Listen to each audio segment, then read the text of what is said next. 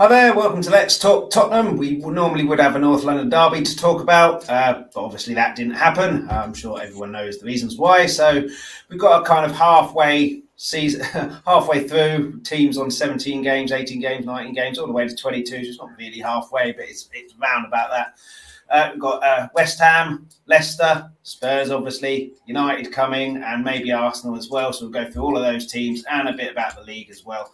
First, let me introduce the guests. Brilliant guest, as always, on here. Mike, how you doing, Mike? Yeah, I'm good, mate. How's things with you? Yeah, not too bad, not too bad. Spurs stressing me out, but then, that's been the case for about 30 years. We've got Chris, who's been on here before, from Leicester Till I Die YouTube stream. How you doing, Chris? Yeah, I'm good. How are you? Yeah, I'm not too bad, thanks. And give a little shout out to your channel. Yeah, it's my Twitter is, as you can see there, at Leicester TID, and the channel on YouTube is Leicester Till I Die TV. And looking forward to giving you a spanking on Wednesday. And Chris has to go now. Unfortunately, very good to have you on. Yeah, well, we'll obviously talk about that. I think I read that you've got quite a lot of injuries and the things that's been going on. It's obviously very topical, so we'll definitely talk about that. Mark is back as well from Raw Emotion podcast. How you doing, Mark? I'm good, mate. Always a pleasure to come back on with you, Chris. Always a pleasure having all three of you on and the others who are coming on as well. Do you want to give a shout out to your podcast? I know you haven't done as much recently, but not particularly, mate. If they want to follow, they can go follow that Emotion Pod. It's run by Gareth. Yeah. We never play anymore, mate. We never play. And do you know what it is? It's because we do it during the games. And if one of us is at the games, it's very difficult to do. So, yeah, it's we haven't been doing a lot, really. No, I actually met Gareth for the first time before we lost to Chelsea again. Wow. In the Beehive. So that was nice. That was quite good. Very surprising as well. With Brian and a few others as well. That was the best part of the 2 games at Chelsea I've been to this season. Just meeting people from YouTube. That was the only good thing that ever happened in those 2 games. I'm not surprised, mate. But yeah, so basically we're doing a Premier League preview. So I've got a little table here. So Ben, who will be joining a bit later, on the left is his predictions before the start of the season on where teams will finish. And on the right is the table as it stands at this moment in time. As you can see, there's all manner of different games. Burnley with 17 games, Man City at the top with 22. So some teams got plenty of games in hand. But it's kind of taken a little bit of shape. We'll get into the surprises a little bit later on.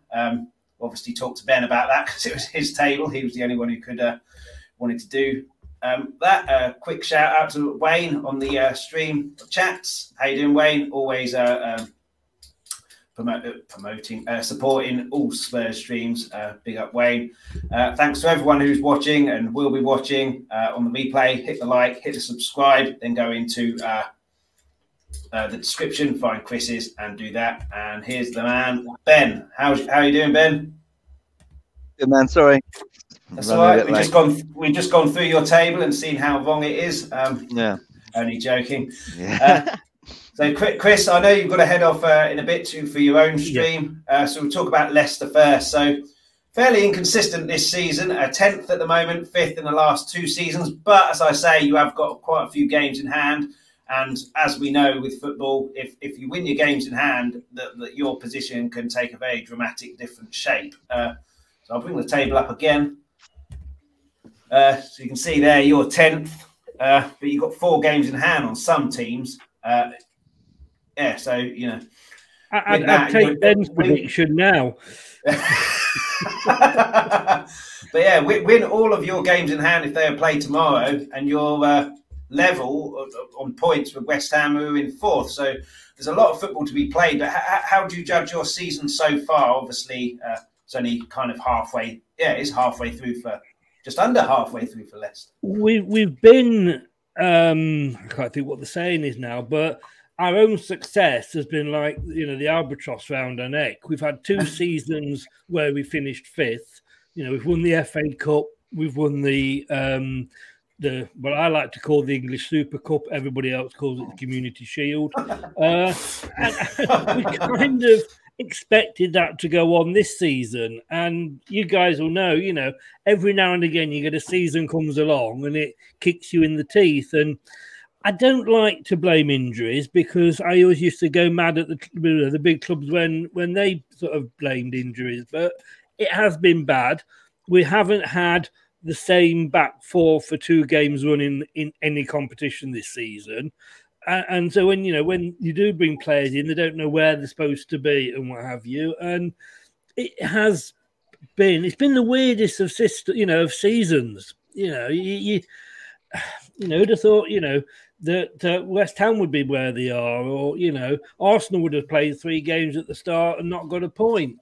It has been such a weird season, but we have been consistently inconsistent. I think that's the best way of describing it. What do you put that down to? Like injuries that you say, or other factors with the COVID situation, or just? I mean, you had a couple of really good seasons, and you're due a kind of bad season if you want. Yeah. It might not even be a bad season, only halfway through. No, we're not through yet. No, we're still in Europe, although we're now in the conference league that you guys didn't want to be in. I don't know. It's just. I think we are. Like I say, I think we've just had 2 good seasons when you could say we were punching above our weight, if you like. And I think the last 2 seasons, once you get outside sort of, the big 4, Man United, Chelsea, Liverpool and Man City, there was really only us going for that last position. But now, West Ham are there. You guys have come back this season. You got a decent manager at last. Arsenal have come back this season. So there's more people going for that sort of 4th, 5th, 6th position than there has been for the last 2 seasons. But, I mean, the thing with Leicester is if we finish, say, 7th, 8th, 9th, we're Leicester. It won't be such it'll be disappointing, but it's not the end of the world for us. We're not like Man United. If we finish out the top 4, we're going to go and sit in the corner and cry and sack a manager or something. Kind of. That's why Ben's late today. I didn't realise you were a Man United fan, Ben. Sorry. But, it won't be the end of the world for us. That is what I'm saying. For last pre-season game, Villarreal decided to break the leg of Wesley Fofana, who was our best defender. We've had injuries. You've got Johnny Evans, who he is our most experienced defender, but he's old now, so he takes that bit longer to get over injuries. Vardy's out now for 8 weeks. 3 or 4 years ago, that would have taken him 2 or 3 weeks to recover. Now it's taking him 8 weeks. We've had the problem. This is like everybody else. We've had COVID problems as well. Yeah, and obviously it's January at the moment, halfway through, give or take a day or 2. Do you expect any transfer business? Do you need any transfer business? Obviously, you've got a lot of injuries, so that would obviously help. But realistically, what do you see happening in January for Leicester, if anything? We've got no money for a start. We had a bit of money sort of left over, but with Fofana out, we had to go and buy somebody. Unfortunately, that somebody was Vestergaard, so we're no better off, really. But, that was 15 million that we hadn't planned for. But we acted quickly. Within a week of Fofana being injured and out for the sort of most of the season, we'd got another replacement in. So that was good, but it was 15 million we hadn't expected to buy. We need another centre-back. That is the one position we are really, really desperate for. But if we go out and buy somebody, suddenly when everybody's fit, we've got a team full of defenders. So we don't need to buy somebody. So we will, they're saying we'll probably get somebody on loan. We've been linked with Ericsson. Apart from that, that's the only transfer ins that I will see happening, because like I say, literally we haven't got the funds. The big question is obviously whether we'll hold on to Tielemans or not, and if he doesn't go in January, he'll almost certainly go in the summer. Yeah, he's Chris, can I just ask where does that come from? Because I see what Brendan Rodgers said. I think it was yesterday, talking about him and he wouldn't stand in his way. Where's that link come from? Is he linked with someone, Chris? He's been linked with everybody. The latest one is Arsenal. But I mean, they're being linked and saying that, he's available for 40 to 50 million. Well, I'm sorry, we paid 40 million for him, so we're not going to sell him for 40 million. Yeah, Harry Maguire, 2 words there. Best bit of business we ever did. Although Danny Drinkwater to Chelsea for 35 wasn't too far behind it. We've been talking for 12 months with him now, and he hasn't committed. So I think, unless a miracle happens, we're pretty sure he's not going to. If he was going to commit, he would have done by now. He might be waiting to see if we finish in Europe. That's the reason he wants to go. I mean, let's be honest with you. He's a Belgian international. They're the number 1 country in the world at the moment, according to FIFA. He's a damn good player. Of course, he wants to play at the highest level. And I get that. So, had we sort of been challenging this season and moved on and been going for 4th, who knows? He may have signed in. Because contract extensions are not worth the paper they're written on. No. All you can do is put a release clause in. Apart from that, they don't mean that anybody's going to stay any longer. It's just you're in a better position as a selling club. So I think he'll go, but he will go with our good wishes. I mean, he scored a penalty against Watford at the weekend in the FA Cup the other weekend, and he was the passion he's got for the club. So you can see that the reason he wants to leave really purely is to play in the Champions League, and I get that. He ain't going to Arsenal, then, is he? Well, this is why I don't think he'll go in January. Because you don't know who's going to finish. And see what happens. Yeah. Are you going to finish 4th? Man United, Arsenal, us, West Ham. And then we don't know who's going to come in for him. I mean, you've got Barcelona, you've got Madrid, a couple of other clubs abroad. Man City. Is he out of contract, or does he just want to leave? He's got 18 months left. Right. Okay. We obviously want to tie him down because of what a good player he is, and obviously getting that goal at Wembley, we'll love him forever. But come the summer, he'll have 12 months left on his contract. So if we don't sell him then we're probably going to end up possibly losing out. So it's okay. We've got some good young players coming through. Kieran Dewsbury Hall. In a couple of years, it'll be excellent. But we sell. We're a selling club in as much as we seem to lose one big player every season, every couple of seasons. But it's not the fact that we need to sell like we used to years ago.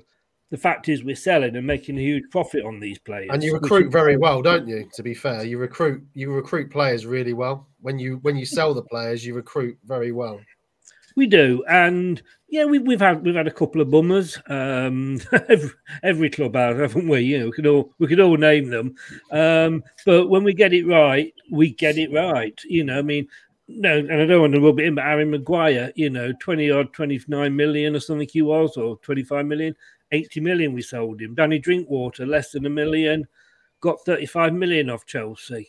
Mahrez as well. Mahrez, exactly. Mahrez is 60 million for a player we played £425,000 for. And that's now while we've got a huge, big training ground. Thank you very much, Glaziers. A huge, big training ground for that we've moved into, top of state of the art. So, when we get it right, we get it right. But the problem I think you've got is that clubs like the Arsenals, the Spurs, the Chelseas, whatever, you don't want to take the risk on the youngsters. Any of those clubs, you could have gone out and bought Fofana. He was 20 million, 19 years old. Nobody wanted to take the chance on him. We took the chance on him. He had to go straight in last season because of the injuries last season. We're going to be selling him for 60, 70 million probably in a couple of years. And somebody out there will be daft enough to pay it. So we've made a nice £51 million profit. So, but, the players are there. And, I always get fans going, we were looking at him and what have you, but nobody wants to take the risk. You want ready-made players. Yeah. Well, we kind It's of nice did that the with Glazers. It's nice that the Glazers are doing up your training ground. Oh, I'm pleased about that. Yes, yeah, thank you, mate. Cheers. I mean, You're doing my best, won't you? I think they're going to have a baseball thing where it's like bring a paintbrush. It is paid through stolen money, though. Obviously, stolen from Manchester United's bank account. But you can't. You don't care if you've got the receipt. You can't bring him back. Bring it back. Oh, we need everyone we can get. Just going back to it though, if you want reliability for an on loan, Phil Jones is available. He hasn't missed a few games in a while, so he's around. Do you know what I mean? When he played the other night, he was better than half the other players. Yeah, he's got one game in him. Yeah. We'll come on to United in a bit, but Ben, obviously, however many months ago the season started, you came up with this table on the left. The table on the right is what the table is looking like at the moment. So, any surprises for you? I'll make it easy for the start. Everton, I think, are probably most people's surprise. It could have gone good, could have gone bad for Benitez, but I don't think anyone expected them to be about in a relegation battle at this moment in time. But other surprises for you? Oh, I don't know. I mean, obviously, I put Newcastle high. I think I said when we did the thing last time that was ambitious. Well, with their transfer business, and if they do more, that could come to fruition. And I don't know. They've got a long way to go to get 13th. I mean, I would say that Palace have surprised me a little bit. I think we did say, didn't we, when we did it, that Palace were a bit the most unknown. What you'd get out of it. With them, I think, is they obviously tried it a little while ago with De Boer, completely changing their style of play, and it spectacularly failed. They went back to reliable with Hodgson, and they've tried it again, and this time it seems to be working with Vieira. They've got a brilliant player in Conor Gallagher. But yeah, so if they can keep him now, Chelsea are going to want him back, aren't they? I think so. Chelsea will probably sell him for about 30-40 million quid. That's what Chelsea do, aren't they? They are a player farm, so they'll get a player, send him out on loan for a couple of seasons. If they do well, then it's right. We'll take the cash now. No problem. It's like Ambrosia, for instance. We're never going to get a chance at Chelsea. Sent him on loan. It's done well at Southampton. Immediately, we want 20 million quid for him. Probably going to get that good price, but it's easy money for them. They've got players after player. They've got probably about 60 players on their books. They probably sell for about 10 every season, and that's before they even sell anyone in their first team. So, it's a farm, and players are a number and a figure. You give them a figure, they'll sell them. Ruben Loftus-Cheek has been good for them this season. Would they sell him in the summer? Damn right they would if someone came with an offer. So say like Leicester, for instance, sold Tielemans and went for Ruben Loftus-Cheek, he'll be sold. There's no qualms about it. It's just a player to them. Did I read somewhere they've got more players out on loan than some of the smaller clubs in the Premier League? I think it's only like 30, or they at least had about 30 to 40, I think, before in previous seasons. Yeah. How you doing, Steve? Not too bad. Sorry, I'm a bit late. That's okay. Stream. But, thanks so much for coming on. Steve. What's that? Yeah. Long time no see. You're always following me. What are you doing? Hey, I was there first. I might think you're some stalkers that we know about today. Well, we don't need to talk about him. But yeah, in terms of this stream, Stephen, we should have been talking about North London derby. Obviously, Arsenal requested to be cancelled, and a lot of Spurs fans having a go at Arsenal. But I've too right, mate. Well, I slightly disagree.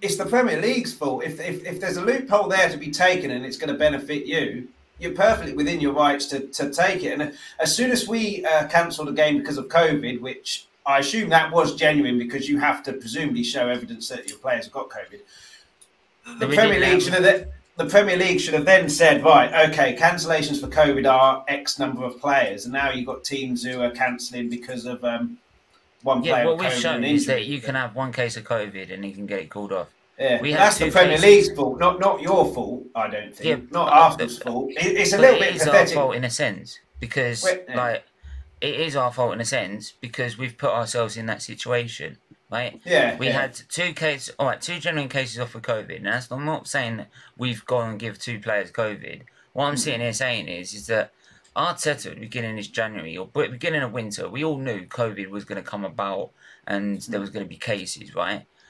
Arteta's decided, as well as he's got Kunduzi on loan, Reece Nelson and Torreira on loan, he decided with the last spare midfielder left before the Forest game was Ainsley Maitland-Niles, right? Now, Lokonga and Ainsley Maitland-Niles actually played well together the last time they played. They only played once, but then we never saw it again. But as he decided, because we've got Xhaka and Lokonga there, even though Partey and El Neni are off to the AFCON and Pepe, we all know these players were going to the AFCON as well. He decided we'll manage with just Lokonga and Xhaka and sell Ainsley Maitland-Niles on loan. All the Arsenal fans have gone up and saying, oh, well, you can't keep the player. He wanted to go. No, a big club would have told him, you're not going until we get an adequate replacement in this month. Because at the moment, we can't spare the midfielders. But no, he decided to sell him on loan. Right? Get lost. It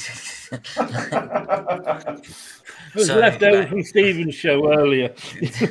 But no, so in the end, this is all down to Arteta and his squad management. Also, half our players are fatigued because he's overused them. Saka's not had a rest since the first lockdown back in 2020, right?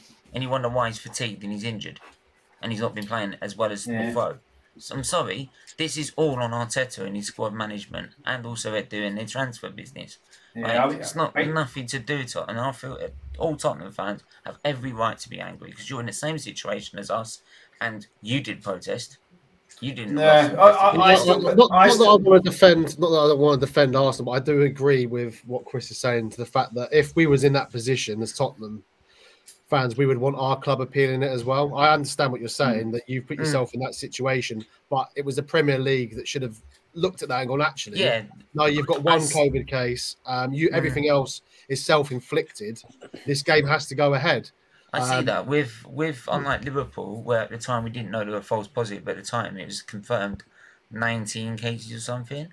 That's a genuine outbreak. What they should have put in the rules is saying, unless it's a genuine outbreak of COVID of over 7 or 8 cases, something like that, right? Or over the limit of what a starting 11 would be, right? Which is 6.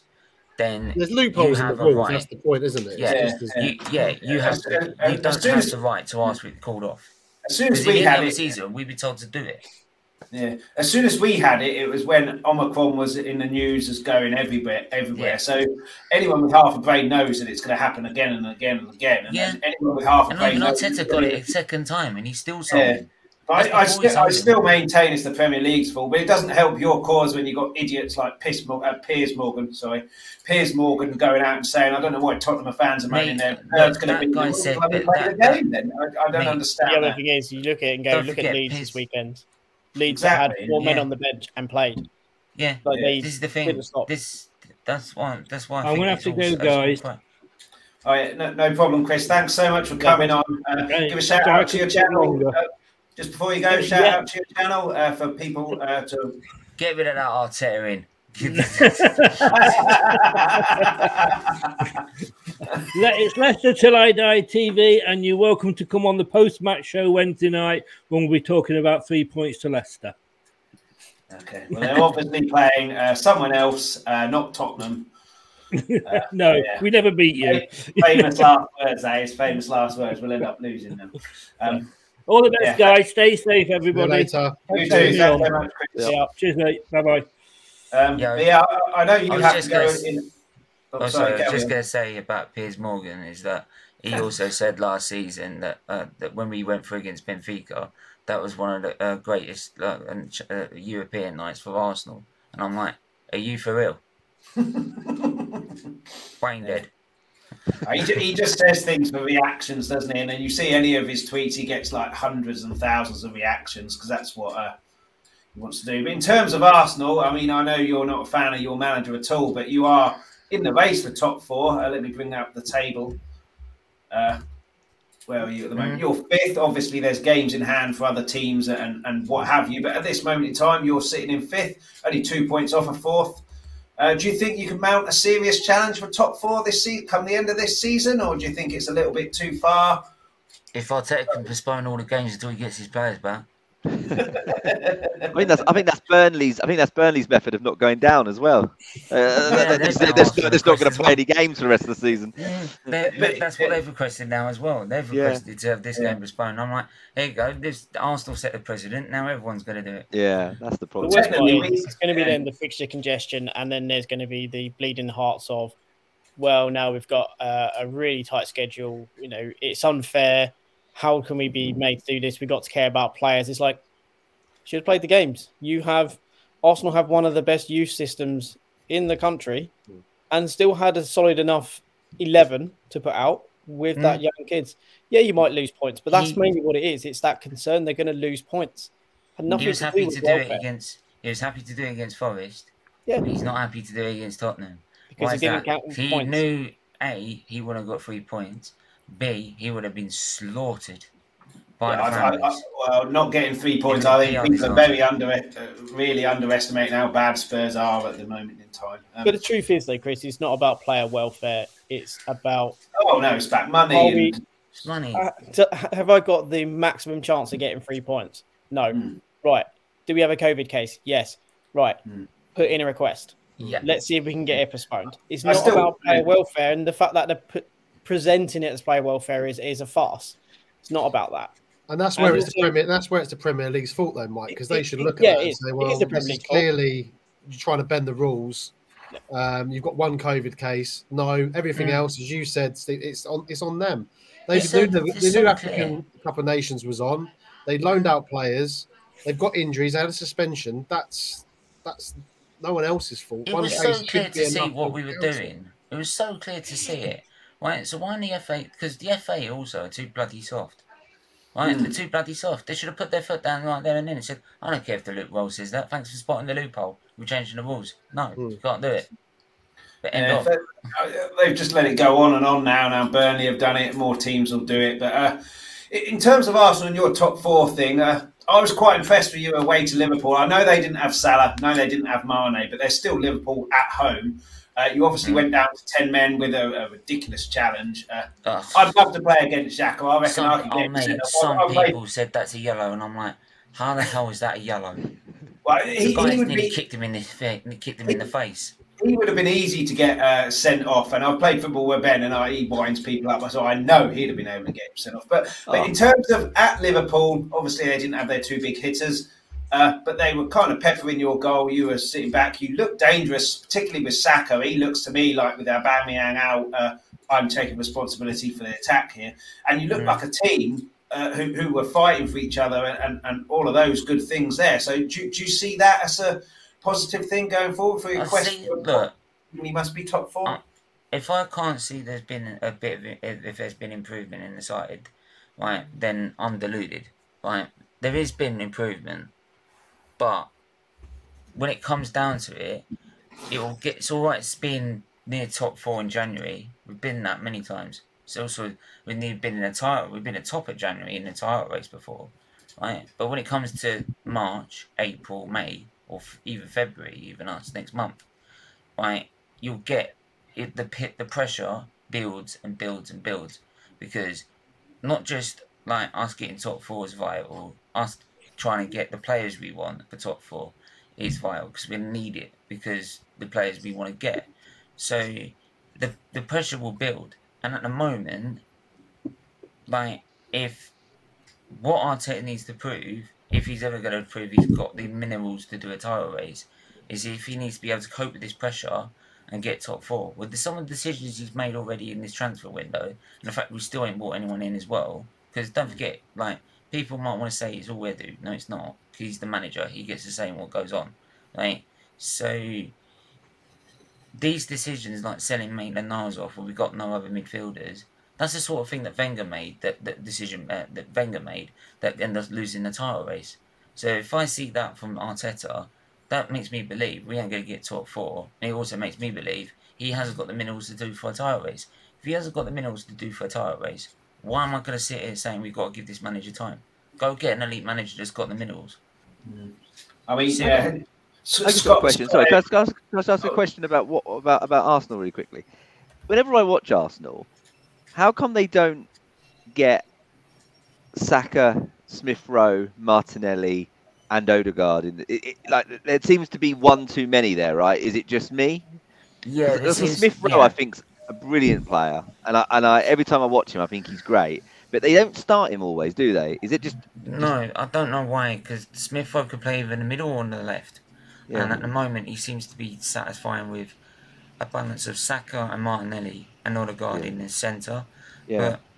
But again, it seems to be phases where he phased Martinelli out for about 10 odd games. He phased Smith Rowe out for 10 games. Then he'll do it with Odegaard. He's doing it with Pepe all of a sudden. He's done it with Pepe for a numerous amount of games. And the guy's never been given a chance. Every time he started playing decently for Arsenal, he was dropped. Right? Yeah. And he was our most. People might want to say the pressure was off, but he was our top goal scorer last season. So people that saying he's crap, well, he can't be. If he's top scorer and he's only played in the last half games when the pressure's off, because that's what they keep saying. Well, he must be half decent then if he's doing it in that amount of games. So, but because he's not Arteta's player, no one likes him. Simple. So, but the problem is that Smith Rowe, he loves playing him on the left, and obviously we want Martinelli there. Yeah. So it seems to be that he wants to have Odegaard in the middle and then bring Smith Rowe on in a minute. It will no doubt, if Odegaard gets injured, Smith Rowe will be put in the middle. Right. Unless he does something stupid and put Lacazette there and put Nketiah up front. That is Arteta. That is Arteta for you. I just wondered because, I just feel like Smith Rowe is always dangerous. I feel more so than Odegaard, but maybe I just don't watch enough of Arsenal to understand it. Odegaard is not as good as Smith Rowe. Nowhere near. That's the impression I get as well. I would love to play all. I think I can get if part of it is because he wants to keep some firepower on the bench, because maybe apart from Lacazette, Pepe, and this is when the whole team's fit, and Smith Rowe, there's not a lot else we can offer off bench. So he'd probably want to keep that in reserve. And every time Odegaard has come off the bench, he's not really shone, where Smith Rowe has. He's made an impact. So he can beat. And here's the thing, this is what I love about Arteta fans, right? When we beat you and Smith Rowe was playing when we beat Spurs, everyone was saying how great Smith Rowe is. He's better than Saka, this, that, and all the other, right? Now all of a sudden he's being benched all the time. I asked a question in one of my shows, which is one of my Arsenal news shows, is why is he getting benched all the time? What's he done? Did he sleep with his missus or something? I don't know. What did he do? So, and what we get now is, oh yeah, but he's great as an impact sub. Well, you weren't saying that 5 fucking minutes ago, were you? Right. This is the thing. They swap.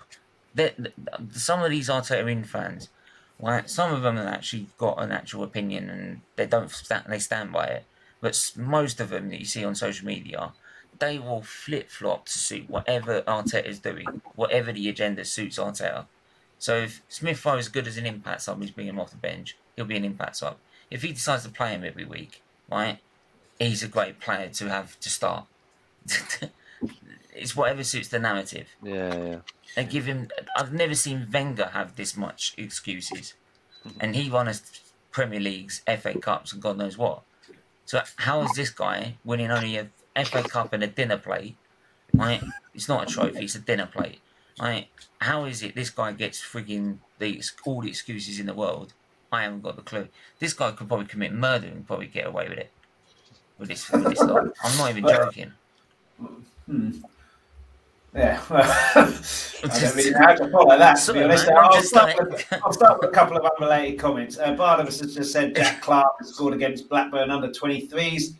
Be interested if he gets a chance for Spurs. Scott M, how you doing, Scott? Is questioning your Arsenal wouldn't have got 3 points. You had a better chance of getting 3 points on the weekend against our current weak team than he will if his son. That's the thing as well. Is that obviously we had a weak team with 2 people out. You've got I don't know 9. This is the thing. If you play both strength sides, full strength sides, the way you are right now, who would honestly take all biased opinion, who would you think would win? Well, I've always said with a London derby or any derby, it's who wants it more. And I saw us against Chelsea a couple of times, and in London derbies this time we start off so slow. But say if it wasn't a North London derby, it's just two teams going at each other. I don't know.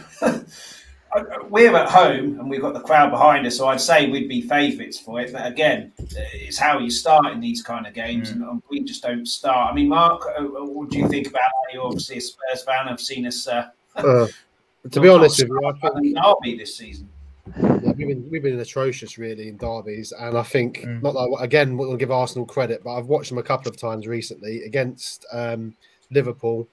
And against Man City, was it Man City where they had a player sent off? I mean, Liverpool was a great defensive. And they played That's all we could do. They played really, really good football. To be honest with you, I've got to give them credit for that. So, I mean, I don't know. It'd be tough. It'd be a toss of a coin, mate. A toss of a coin. The two strongest teams, because our players like Son and Kane, who are our best two players, are not really doing it at the minute. Yeah, that's always been the key for your team. That's the problem. Yeah, so it's a difficult one, to be honest. I think with what I would say is that I would put us down as favourites even if it was unbiased. Just by we can make that argument for sure. But with the way probably things are in terms of us as a team, maybe if we lose our heads, then we could easily lose it, because that's what we did against Man City. It wasn't robbed; it was just us losing our heads. And that's Gabriel decided to lose his head, and that's how we lost that game. And that's why we need experience in midfield. It's all about having a young squad, but we need experience as well. So that's why Ronaldo on loan would have been a good move, like for example. And it's when it comes down to it for me is that I'm trying to think of my train of thought here. No, I'm sorry, I've lost my train of thought.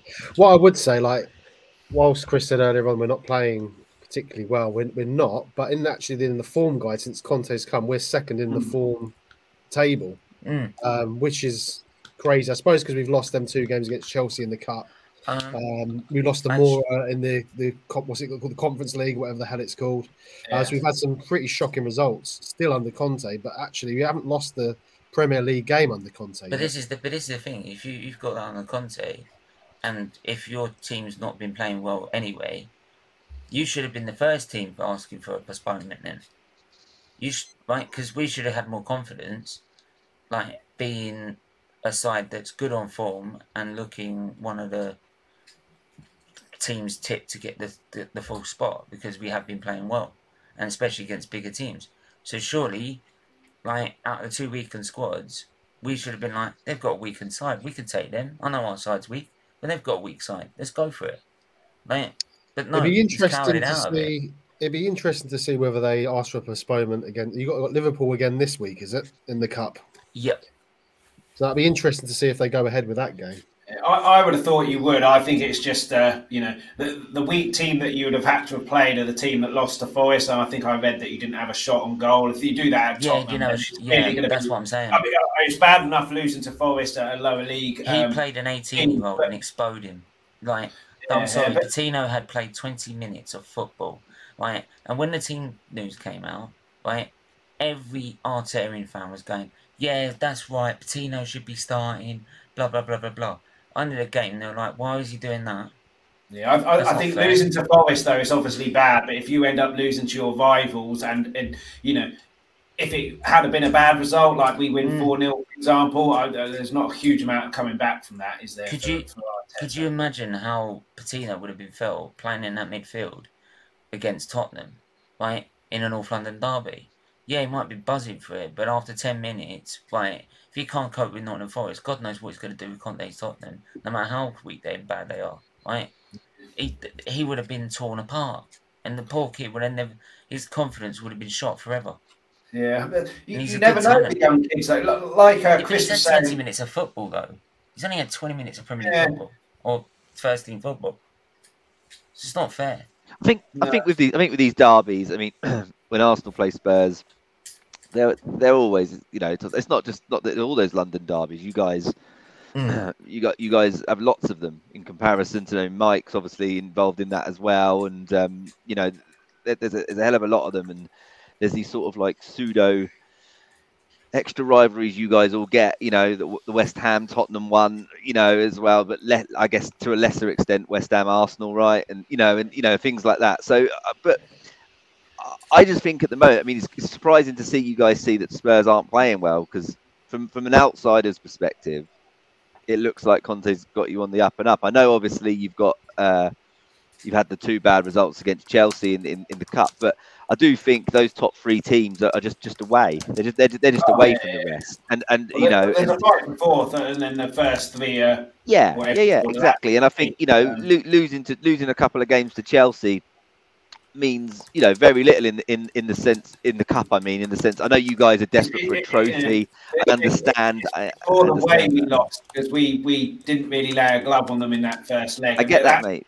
That could have easily been 4-0 game completely done and dusted after half time. But I mean, in terms of the postponements, Mike, I know you possibly won't want to talk about this too much, but Leeds yesterday had a couple of 15-year-olds on the bench and showed what they can do. Obviously got a brilliant result. And like Chris was saying before with, teams don't gamble on the young players. You don't know how your young players are going to cope in Premier League if you never give them a chance. And obviously Leeds have had to do that with, quite a few of them. They've obviously had a really good result against you, whether you were poor or whatever is beside the point. But do you think the Premier League will see that and kind of put a stand now? And do I think the Premier League will put a stand out? I mean, history says no, because they're very cowardice. So there are certain clubs that will get benefit of the doubt. We know that. 3 of those clubs are on this call, and my club isn't one of that.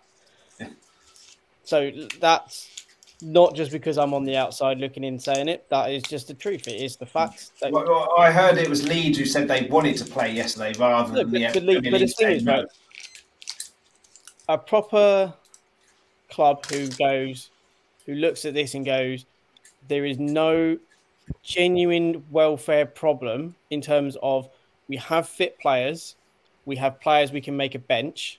Whilst it isn't our strongest, there isn't a welfare issue, so we should play. We have injuries. That's part and parcel of the game. We've got a lot, but we can still field a team. Other teams, and in particular ones towards either the top end, and we've seen it in Burnley at the bottom end, have looked at it and gone, I don't have the necessary players to compete and to win. They've not looked at it and gone, actually, well, yeah, we have a few COVID cases and we're scared. We're worried about risk of spreading that across other teams and so on. Mm-hmm. It's not a welfare issue. It's purely a business problem and a business thing of we don't believe we have the players necessary in which to compete and win the points we need. Therefore, because we don't have the best team or what we perceive to be almost our best team, we're going to cry out that we have a potential welfare issue and we need to postpone the game. Mate, this is exactly what we had with Arsenal fan base on social media. This is exactly what they were saying. Yeah, it wasn't the fact of the welfare issue. It's just the fact that we can't play with that team. We'll lose. Yeah. I mean, and that's the problem. It's then you essentially say, well, it's fine to do so. It's you kind of going, yeah, well, it's fine, isn't it? Let's just do that but then, and like I said earlier, when there becomes then a fixture congestion towards the back end of the season, when they have to fit in all these games, there's then going to be a cry of, well, this is unfair. Yeah, we need to extend the season because there is extenuating circumstances. Well, actually, hang on, you have one player ill essentially with COVID. Yeah. That's not an extenuating circumstance. That's you taking the piss out of the rules. Yeah, and that consulting because I'm sorry, in winter, you could generally have 2 cases of flu during the winter season of football. But yeah, if you had 2 cases of flu, that's not substituting to getting a game called off. Yeah, if COVID never existed, you wouldn't have got that game. No, I'll give you a good example. I'll give you a perfect example, right? And it's one of the most famous ones of all, and he got us top 4 in the end. Lasagna Gate. Lasagna Gate. You lot came down with freaking food poisoning in the morning of the game. Did you get it called off? No. We tried to. No, they did try. You tried, but you didn't, right? I mean, you got to give Wenger his due, but So they gotta give Carl Fletcher his due. It was a screamer as well. but yeah, but like I don't want to give anyone their due. I had to put that one in, but like, but We'll cut that out. Yeah. But in the end, you didn't get it called off because we don't have this situation with COVID. So and that's even worse than what we had. Yeah, I mean, Mike's right with the fixture congestion at the end, with people complaining. The consortium will be led by Jurgen Klopp, I'm pretty sure. Ryan McFarlane, how you doing, Ryan? I don't understand how the top teams get favours after trying to go to the ESL. Absolutely, it just comes you down, know what I mean? comes down to money. It comes down to money. The fact of the matter is, the top teams are the cash cows, and they are, rather than being emboldened by the fact that, you know what, you try to go and you can't, rather than actually setting a hard and fast rule of, by all means, go. You will not be allowed to come into the Premier League. You are removed from the Premier League and domestic competitions. Not only that, if you want to come back, that's fine. But you can't come back until a period of, say, 2 to 3 years. And if you do come back, you come at the bottom of the pyramid. If they do that, the whole argument about the ESL goes. The truth of the matter is, those clubs did it because they wanted to go back to the table and have a conversation about taking more money and having more money than the other clubs. Do you know what and also stifling competition. That is the whole thing. There's no other two ways about it. That's what they wanted to do. Do you know why as well? It's not so much that, it's the fact that, not so much about the money issue, like, because loads of teams can have, Newcastle got money, for example, but they couldn't do it because, and I'll tell you for why, Newcastle aren't a team that people watch. People watch not now, the top. But they will be. No, there will be. No, obviously there will be in the future, but back then they weren't the team that everyone was watching. The teams that everyone watches in the Premier League are Spurs, Arsenal, Liverpool, Chelsea, Man United, Man City. All these top 6 clubs, right? And because they've also got the money in the top stadiums, they knew they could have a power of the Premier League, because they knew if they went, it would cripple the league. It would cripple the FA. It would cripple their power, and it would be. It would destroy them.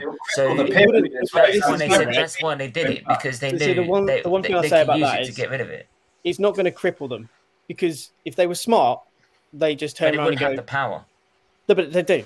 The FA and the Premier League had the power to say, you are expelled from the competition.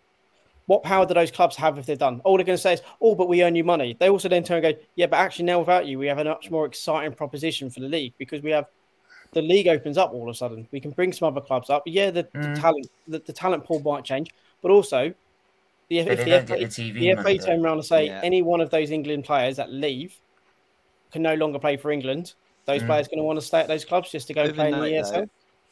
Overnight, you wipe money off your DTV deal, like billions. You do. Yeah. I mean, and I understand what you're saying. As a sustainable period of time, it will recover. Yeah. Everything recovers. Everything gets back to the top. But they wouldn't get the TV deal compared to the. And also as well, there is that thing. If you say to them, "Off you go," then they go, "All right, off they go." Then right, and then it is sink or swim. And those clubs would make that ESL thing work somehow if that happened. If all the leagues did that, right, they would go. This is the problem. You're not saying it will work. It's only going to work if you get fans going to stadiums. Your clubs ain't your clubs anymore. You say it could work in all this, but the fundamental thing is your clubs disappear from the... Ben, what I mean is, your clubs all can say that we want to play Barcelona every week. Right, if you're not in English football and you have to go, or you only have 19 games at home, you can never go an away game unless you have a bit of money. Yeah, you're going to have far more tourists than you've ever had in your stadiums. Yeah, and this whole concept of what you lot identify as your clubs dissipates. Yeah, but I mean that's everything with owners now, right? But when it comes to like saying with the fans though, the games we wouldn't need at home stadium anymore, because the games will start being played abroad, right, wherever, right. 2, like they already knew by testing this league out and already that they could make a lot of money without needing the fans to go to the stadiums. Look at Arsenal, to subsidise what they were losing in terms of to subsidise what they were losing in terms of fan revenue, in terms of match day tickets and on a match day, right? Going to stadiums every week last season. Every time it used to take the piss. Every time we lost the game, we had a new kit coming out, and everyone would buy the kits. Everyone, they'd make millions bringing out a new kit every year, and so much more merchandise. And because of that, they could cover.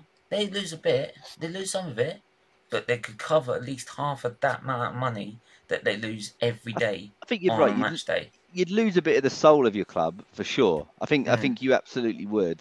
I really think that, but I don't think. But I don't think. I mean, you could feel like Old Trafford 7 times over. For you know, me, it's not. You know, I mean, and whether they would be as hardcore fans or not, who cares? I mean, we're owned by Americans. Arsenal owned by Americans.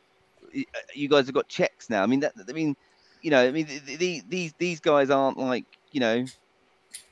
To be honest, the soul of your club is already dissipated. The soul of the club's already gone. But to be honest, that would have been the final blow for me.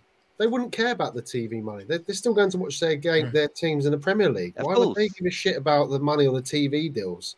Like, they're going to win the Premier League because all the top teams have gone and buggered off to Europe. Why do they care about where the money? Fans don't care. They're not going to attract. They don't need the money because they're not going to attract the top players anyway because they're all going to want to play in the Super League. Yeah. But they're still going to have we're watching their team week in, week out, where ours are playing in Saudi Arabia. Yeah. As much as people, it's the soul of your club. Yeah, it's gone. Yeah, it's the thing. We still have the soul of our club. Absolutely. You get to watch our. It's like, people go, but it ain't the Premier League brand's not that good. It's like, and I care because what? Exactly. Like when the last time you see your team? Well, we're playing in Australia this week, so I can't really go. Yeah. It's like, good. Right, enjoy it. Enjoy the multitudes of money you've got and all of these great players who will also get bored after a while. Because it's only one team can win it. No teams get relegated. One team can win the bloody thing, and it's never going to be Tottenham. Probably not Arsenal. Man United. But the thing is, as well, it's a closed shop with the occasional invite someone in. Yeah, that was the disgraceful thing about it. That was the disgraceful thing about it. That's the only disgraceful thing about it, Ben. All right, okay. I think it was the biggest. I think it was the biggest thing. I think it was the biggest thing that it was a closed shop for a certain amount of teams and put other clubs, clubs like down a peg. I'm sorry. I'm going to have to say that the most. Hang on. Sorry. The most thing I find about it, you're saying we need this to subsidise ourselves and everything in the middle of a COVID pandemic while people are losing their jobs and lives. You're sitting there saying we need to cover ourselves financially, right? With 450 million quid when you're already making mostly a profit anyway. Only losing a little bit of money, and what you compared as a loss in millions for us is peanuts compared to you, right? For you, that is. And I would say also this as well. People, I already feel like the soul's already died out of Arsenal anyway. Right, we don't have the same traditions and values and standards that we did have. Right, half of that sometimes is the fan base because they don't live up to the expectations or standards that what Arsenal should expect. Right, so, but in other terms, is that like people could threaten. You could threaten the FA could have threatened them with, or UEFA could have threatened them with. You're not coming back in our tournaments or FIFA. You're not coming back in if you sign a English player, they're not going to play in Euros, right? Next in this Euros, they would have been like, well, yeah, that's fine. This injury's for us. More game time for them. Brilliant, love it. Right, let's do it because it's our player, it's our contract. I think the thing is, and plus also would have actually said, you know what? But 90%, but 90%. I guarantee you, the amount of money they were made, that it would have been able for them to spend as much money on contracts as possible. So they could have gone to any player, and instead of saying, whether it's one club you get to play Euros and everything and all that in the Premier League and have a chance of winning it, right? You play 180 to 100 grand a week. We could double that for you. Playing in the Super League. It just turns but 90% of them would have gone. Just turns into the Chinese Super League, and fans will turn around and go, you know what? Good riddance to him. We'll take all your money. I would have been That's done. what it I is. would have never You supported it. I wouldn't. No, exactly. But I like would have loved clubs would have- Arsenal, but I would never supported it or followed it. clubs would have turned around and said, basically what they're doing to Newcastle. They have one price for everyone Turned else, away. and then you have a 2 to 3 times price for those guys. But also fans would have been like, fine, because it essentially, for lack of a better term, gets rid of all of the wrong ones. Because all the ones that are just interested in money, and the ones you keep are the ones that want to play competitive The football. thing is, That's though, why I Mike, would have like, turned every away. team that had been offered it would have jumped at it. It wasn't Yeah. like any team would have Oh, jumped yeah. at it. They Exactly. wouldn't I Every think that's the single thing. one. I think This we is know what I'm that saying. they would. This is what I said about with other teams from the league that were saying, like, how dare these teams do this, that, and the other. And part of me was like, hang on a minute. If you're in that situation and your owner's in that situation and said, we're going to offer you 450 million They just all by do it. turning up at this tournament, you'd not buy the opportunity. Don't be stupid. Oh, You'd we got buy it Gold, at Sullivan, that. and Brady. But they would Mate, have it's snapped like their me arm off. saying, we're going to offer you 2 billion, we're going to offer you 750 million in the lottery, and I'm going to go, yeah, I'm all right. You could have said, we'll offer you a But pound. But rightly, fans stopped it, didn't they? I think that was the biggest message. I think that was the biggest message of it all. They stepped up and they made a stand. So they reminded the clubs that their lifeblood is going to go. Yeah. They'll have these tourists who will flitter in or out. And once, the fad of the ESL would worn off, so would have attendances. They would have had money coming in from TV, but that would have also then started to dip as attendances started to dip. So it would have been something that might have gone for about 5-6 years. But then after that, I'd been like, I'm actually bored watching. People who turn around now and starting to say the El Clasico is getting boring because they've seen it so often, and it'll have that same effect, that prestige that came from. That's the thing. The prestige of Champions League gone. Yeah. Well, the ESL's a conversation for a different time. So it'll obviously come through again because I don't think it's gone away. But Mark, this is a Spurs channel, so we better talk about these idiots. Oh, God. I'm allowed to say that. I'm a Spurs fan. To be fair, mate, I think a couple of us would say the same. I could have said something a lot worse. You're very welcome, Stephen, coming on. I appreciate you coming on. Spurs, Mark, in 6th. 4 games in hand over West Ham and Chelsea, and 3 and 4 over City and Liverpool. I love you put predictions 6th if Kane stays. Oh, this was Ben who did this before the season started. We did a stream. Very specific. Yeah. Well, I mean, it's a big difference, isn't it? Imagine that. Not really this season. Well, to Not be really honest, this season, if the season ends now, Kane's still there, so you got that spot on, Ben. But Mark, how do you rate our season so far, and how do you see our season going? Or do you think a lot of it depends on what does happen, if anything, in this transfer window? I think it depends on what happens in the transfer window. I think it depends on what we've already touched upon and what happens with Kane and Son. If Kane can start firing again, what's he got this season? 5 or 6 goals? Yeah. You've got half of the season to go. If he can start getting onto the form which he has in him, and I think the carrot dangling of Champions League might be that kickstart to get him. Realistically, we've got a chance of the Champions League. He might start firing it, but you need him to score goals, because if you ain't scoring goals, you ain't getting top 4. It's as simple as that.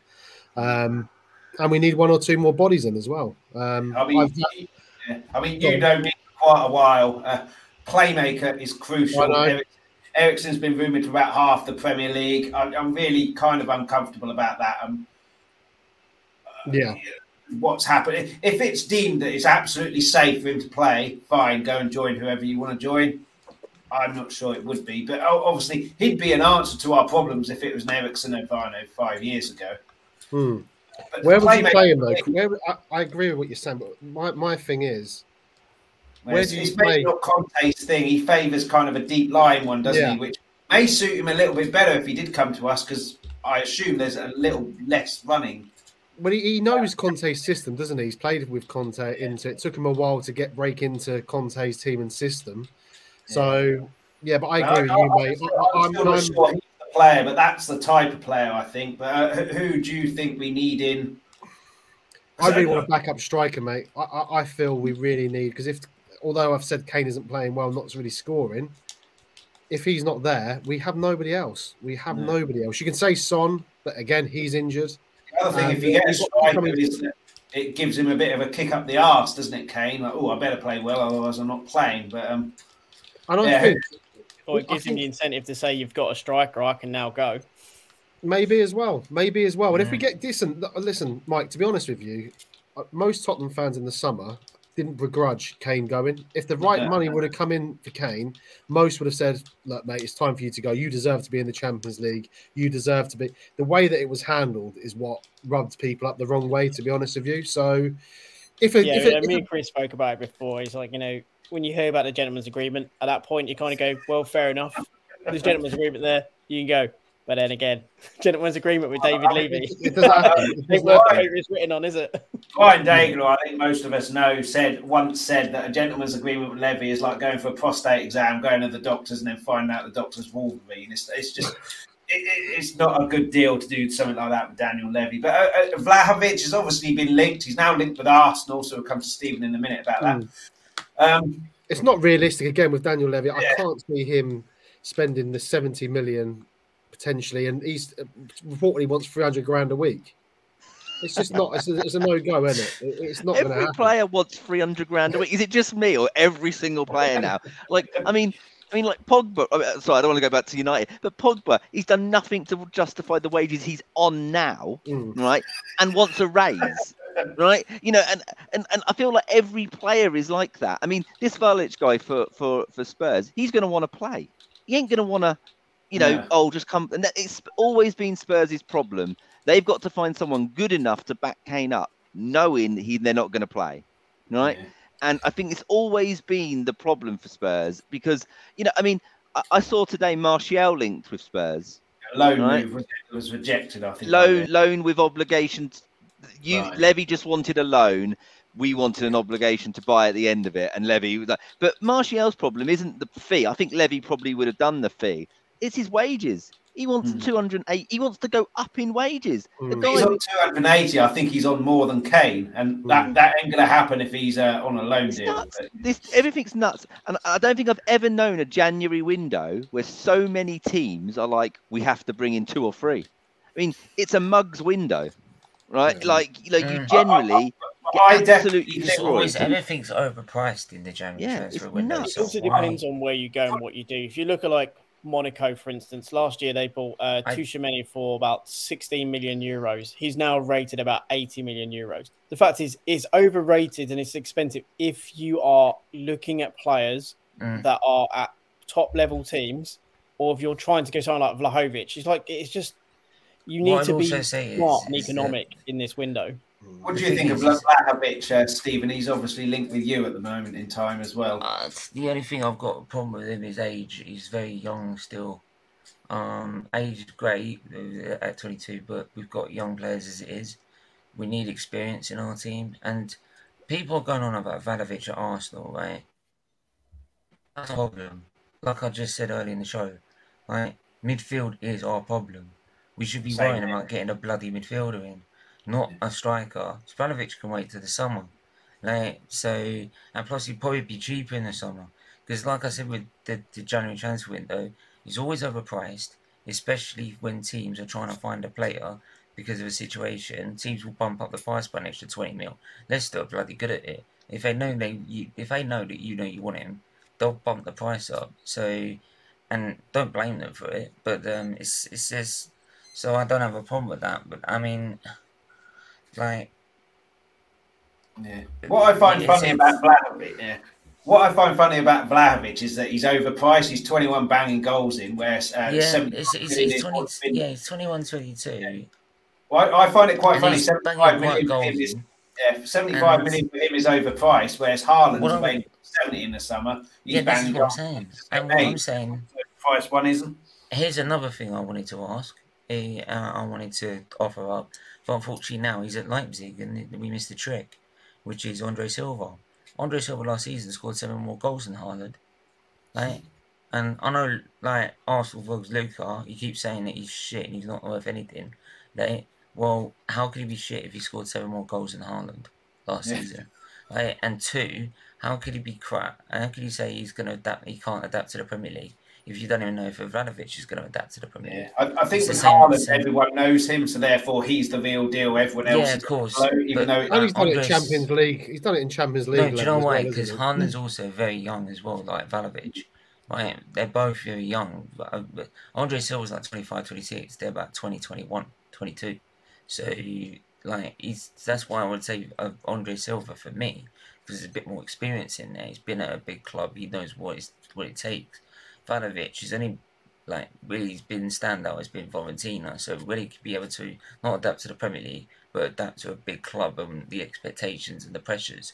Right, because that's a big thing to deal with, especially when you're coming from a league that's so slow. It's barely comparable to the Premier League. Bundesliga is a little bit more fast paced, so you can actually compare it a little. So that's throws that up for me. But I don't say I wouldn't take him though. I'd take him. I'll definitely take him. So, but our midfield is the biggest problem. I will just say also, people that say not they need 2 or 3 players for this window, I do feel that's got something to do with the COVID situation, because for example, we need an extra midfielder and 2 midfielders, not just because we sold on loan, but also we've got COVID cases as well. But that's the same with other clubs as well. Because of their COVID situation, they might need a midfielder or 2 to get them over the line. So, to be honest, mate, we needed about 4 players before we got into the summer. So we're one of those clubs that when we say we need 3 or 4 players, it's genuine that we need 3 or 4 players, because we came into the league pretty ill-equipped, but had a manager pulling off a miracle, to be honest, and players just about staying fit until our whole defensive line decided to have a sabbatical and pick up injuries. Mark, do you need to head off? Is that what you? No. I was just going to say that in a dream world for me, mate. I'm not trying to force you off. No, that's all right. No, it's all right. In a dream world for me, mate, the one that I would like to get, and I don't know if it's realistic or not, would be going back in for Dybala. To be honest with you, he's not signing that contract at Juve. He's a creative spark. He could play alongside Kane. But it's not really realistic. But if you got rid of Ndombele, tried to ship him off there, in a dream world, that's what I would love to see. That's the big issue as well, I think. I mean, you said yourself, Ben, wages. He's on a fairly big wage. He's also bloody awful at this moment. That's a major problem. £60 million back. There's no way on earth he's getting 60 million from Bele. And going back to Conte, Ben, and we've got a comment from Jay Ashraf. He's called us all idiots. He must be watching another stream and then he's accidentally asked a relevant question. I'm not sure why, or if trying to be funny, but anyway. Could you ask if they perceive Spurs as a threat since we appointed Conte? Does the Conte factor worry them? I'll ask you, Ben, because Conte was linked with you quite heavily and you turned him down or he turned you down. I'm not sure which, but obviously we've got Conte now. For me, he's looking really fed up at the moment. He's only been here 2 months. But he's obviously a winner as a manager. But does he worry you, or do you think we need some players in for him to really worry you and get the players in that he kind of wants? I like Conte. I think he's a good manager. I don't think he'd have been right for us personally. I know some United fans do, but I wasn't one of them. I do think you're obviously in a better position with Conte than you were with Nuno. Oh, yeah, I don't think that goes without saying. I think I said to you on the stream at the start of the season, if I was Spurs, I would have gone and got Potter. I mean that's just. Well, he's the one that I wanted.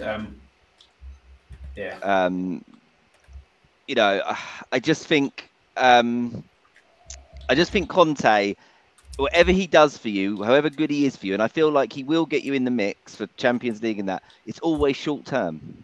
And maybe I'm wrong. Maybe this is the club who he takes to his heart, and he's here 10 years. No, you're right. I don't see that, and maybe Spurs fans don't care. But to me, I think that's Spurs' best chance of really being something. Like they were with Poch when he had the time to build. And I think that's what Spurs need. I think with Levy and Enoch and that, you're never gonna, I don't think, spend the money that City, Chelsea, United, even Arsenal this year spent a hell of a lot of money in the summer, didn't they? So I'm not sure you're ever going to be like that. So You've got to build slowly, and I think Potter over a sort of a 5-year period with Spurs could have really been something. Apparently, he turned us down. I mean, at Brighton, he turned us down, which that to me says he hasn't turned us down. He's turned Levy down, but only Graham Potter knows the actual answer. Yeah, I think Ben's right that he is a short-term manager. What I would say about him is Mourinho is also a short-term manager, and the difference between the two is when Mourinho goes in, he destroys a club from top to. When he leaves, well, as you know, Ben, yourself, when he leaves, yeah, exactly. When he leaves a club, it's fractured, it's broken. He leaves a mess in his wake. Whereas I think Conte, every club he's been at, if you look at Chelsea, if you look at Juve, if you look at Inter, they've always left in a better position, and they go on and still win things. So, so I think that's the difference. I think you could. I wanted Potter as well. But if you'd have given me a choice out of Conte and Potter, I would have taken Conte because I want, you naturally want that bigger manager who's won things and everything else. I think Potter would be a good choice, but maybe after Conte, because he won't be here for long, especially with Levy around. He's not going to be here for long. He's frustrated already, isn't he? I mean, there's some big rumours coming out that he might walk. I don't think that's. Yeah, I understand what you're saying, because I don't think that's. I think if he doesn't get the transfers that he wants in January, after the North London derby, if he loses that, he will walk. I think if he doesn't get the transfers in January that he wants, Levy has to give him the transfers or some of the transfers he wants in the summer. I don't believe that. I think. No, I think he'll give you to the end of next season. He'll give you that because he'll want to have a summer, but he will demand money. If he doesn't get the money, that will cause ruptions. If your season doesn't work, then that'll be it. He will just go, no, you don't meet my standards. My standards are of a higher level than yours. I can go to any club in Europe. I'm gone. And that's the problem. It's I've said to Chris for a long time that if we're serious about, you either lower your expectations as a club, as in Levy, and saying, look, we're not the Champions League club anymore, or you back the person to try and get you there. It's as simple as that for me. So you've got a manager, you've paid him a lot of money, you know he can do it, you give him the players that he wants in order to do it. The problem is you're about £1 billion in debt, and the players he wants are probably going to cost you 50 to 60 million pounds a piece, and he probably wants 4 of them. We're linked after Kessie, who's free in the summer. Rumored about 10 million now because I don't know who he plays for. Someone in Italy. 80 Milan. They want the money. Give him 10 million. Get him now, or if you really don't want to pay the 10 million, just get him on a pre-contract thing. But then he's going to have a queue of people potentially lining up for that. So just jump in. Be proactive. Get him now for 10 million. But if you actually look at all of Conte's signings, which I have actually done at Chelsea, and I've looked at Inter. He does spend a fair amount, but it's not always 50 or 60 million pound players. No. He does sign a lot of players that you would look at and go, what the hell is he signing him for? Ashley Young. Sometimes they work, sometimes they don't. He signed him and put him at wing back, and it worked. Yeah, this is what I mean. They're not always the massive. I mean, Conte for me was like, when you lot were trying to get him, I'm like, why are Arsenal fans making the excuse and sitting? This is the thing. If any Arsenal or any manager gets linked with Arsenal in a minute, they attack them like that he's shit, he's rubbish, he's no good whatsoever. I mean, Benitez, for one, they might not be good anymore, right? You never know, it might not just fit at Everton. But, for example, someone said he's always been a tactical disaster. Well, how do you win a Champions League then? And then the league with frigging Real Madrid? Like, it can't be a tactical disaster if he does that. Right? And that's with a prime Barcelona. And he managed to keep Newcastle with no money and a championship side in the Premier League and got them up to about 11th at one point. Like, so he can't be a tactical disaster, can he? Like, they would attack anyone that gets linked with the job, like they were attacking Graham Potter for one time. Like, and even don't think even Vieira's got some just yet because of the fact he's connected to the club. Like, but like, what Arsenal fans can't accept about Vieira, for example, and that's one of the links is that he managed to do in about 10 games what Arteta can't do in 2 years, which is a best formation, a lineup, a style of play, right, a backup plan, right, tactical substitutions, in-game management. He's managed to do all that in about the space of 2 months and be able to ship out a old side to a new side. But to be fair though, let's be a bit fair on that. Crystal Palace had about 11 players out of contract this summer. He also pretty much failed in France and made a lot of mistakes.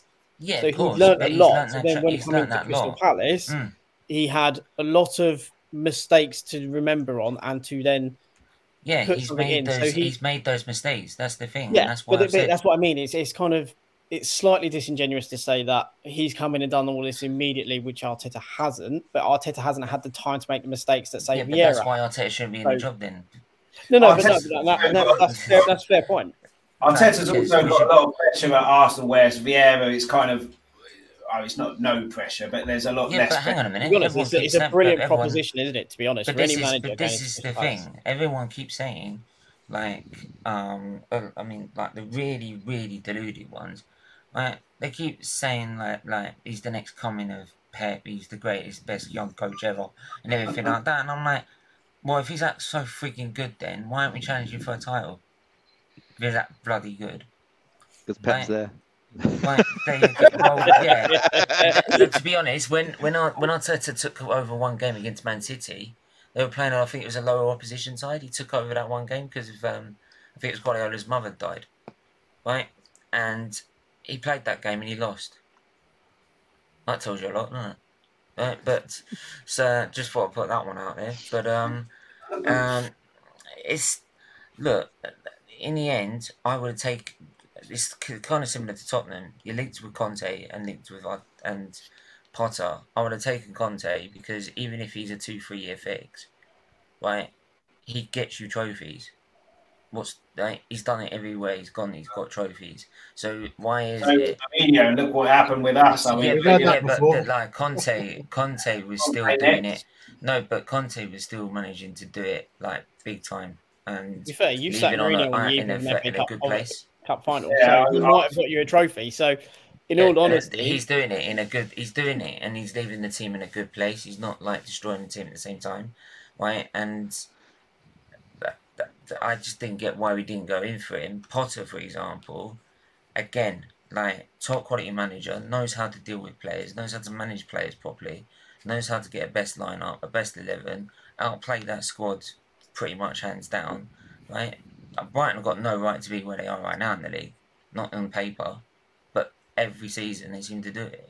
Yeah, I saw something about Brighton that only City, Chelsea, and Liverpool have lost less games in the league this year than Brighton. There you go then. So like, so many. That's what I'm saying. So like for me, like if you were offered Graham, if Graham Potter was available, I'd take him straight away as well. Because if you're looking for a long-term project, that's someone I could build it around quite easily.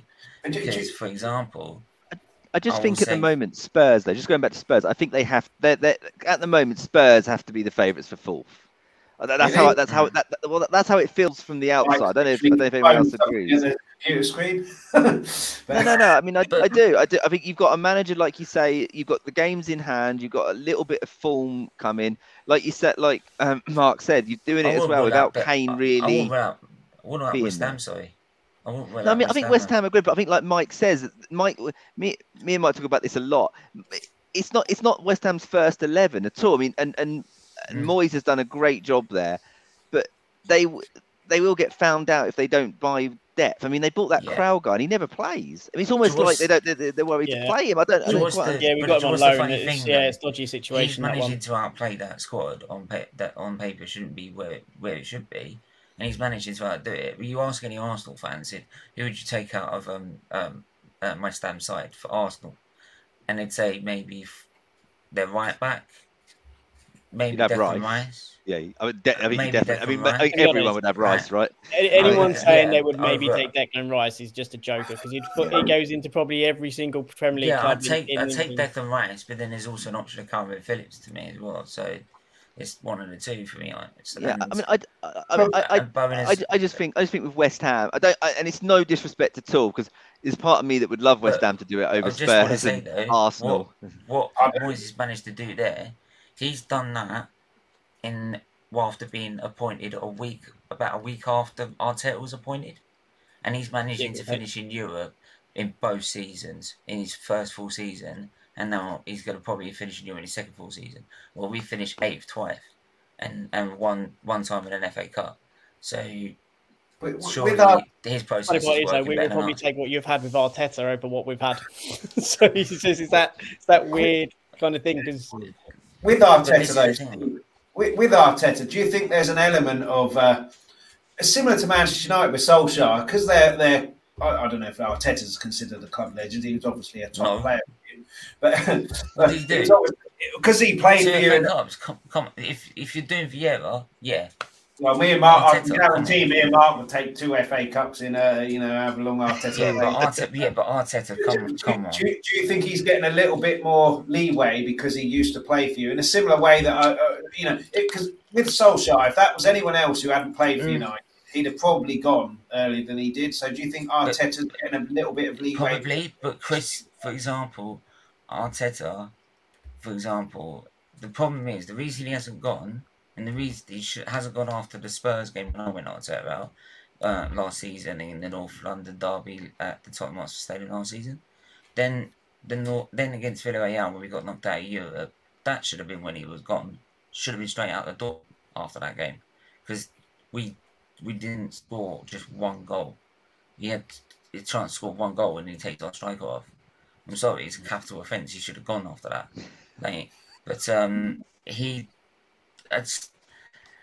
After all those chances, and they're still saying that he's still good enough, and he gets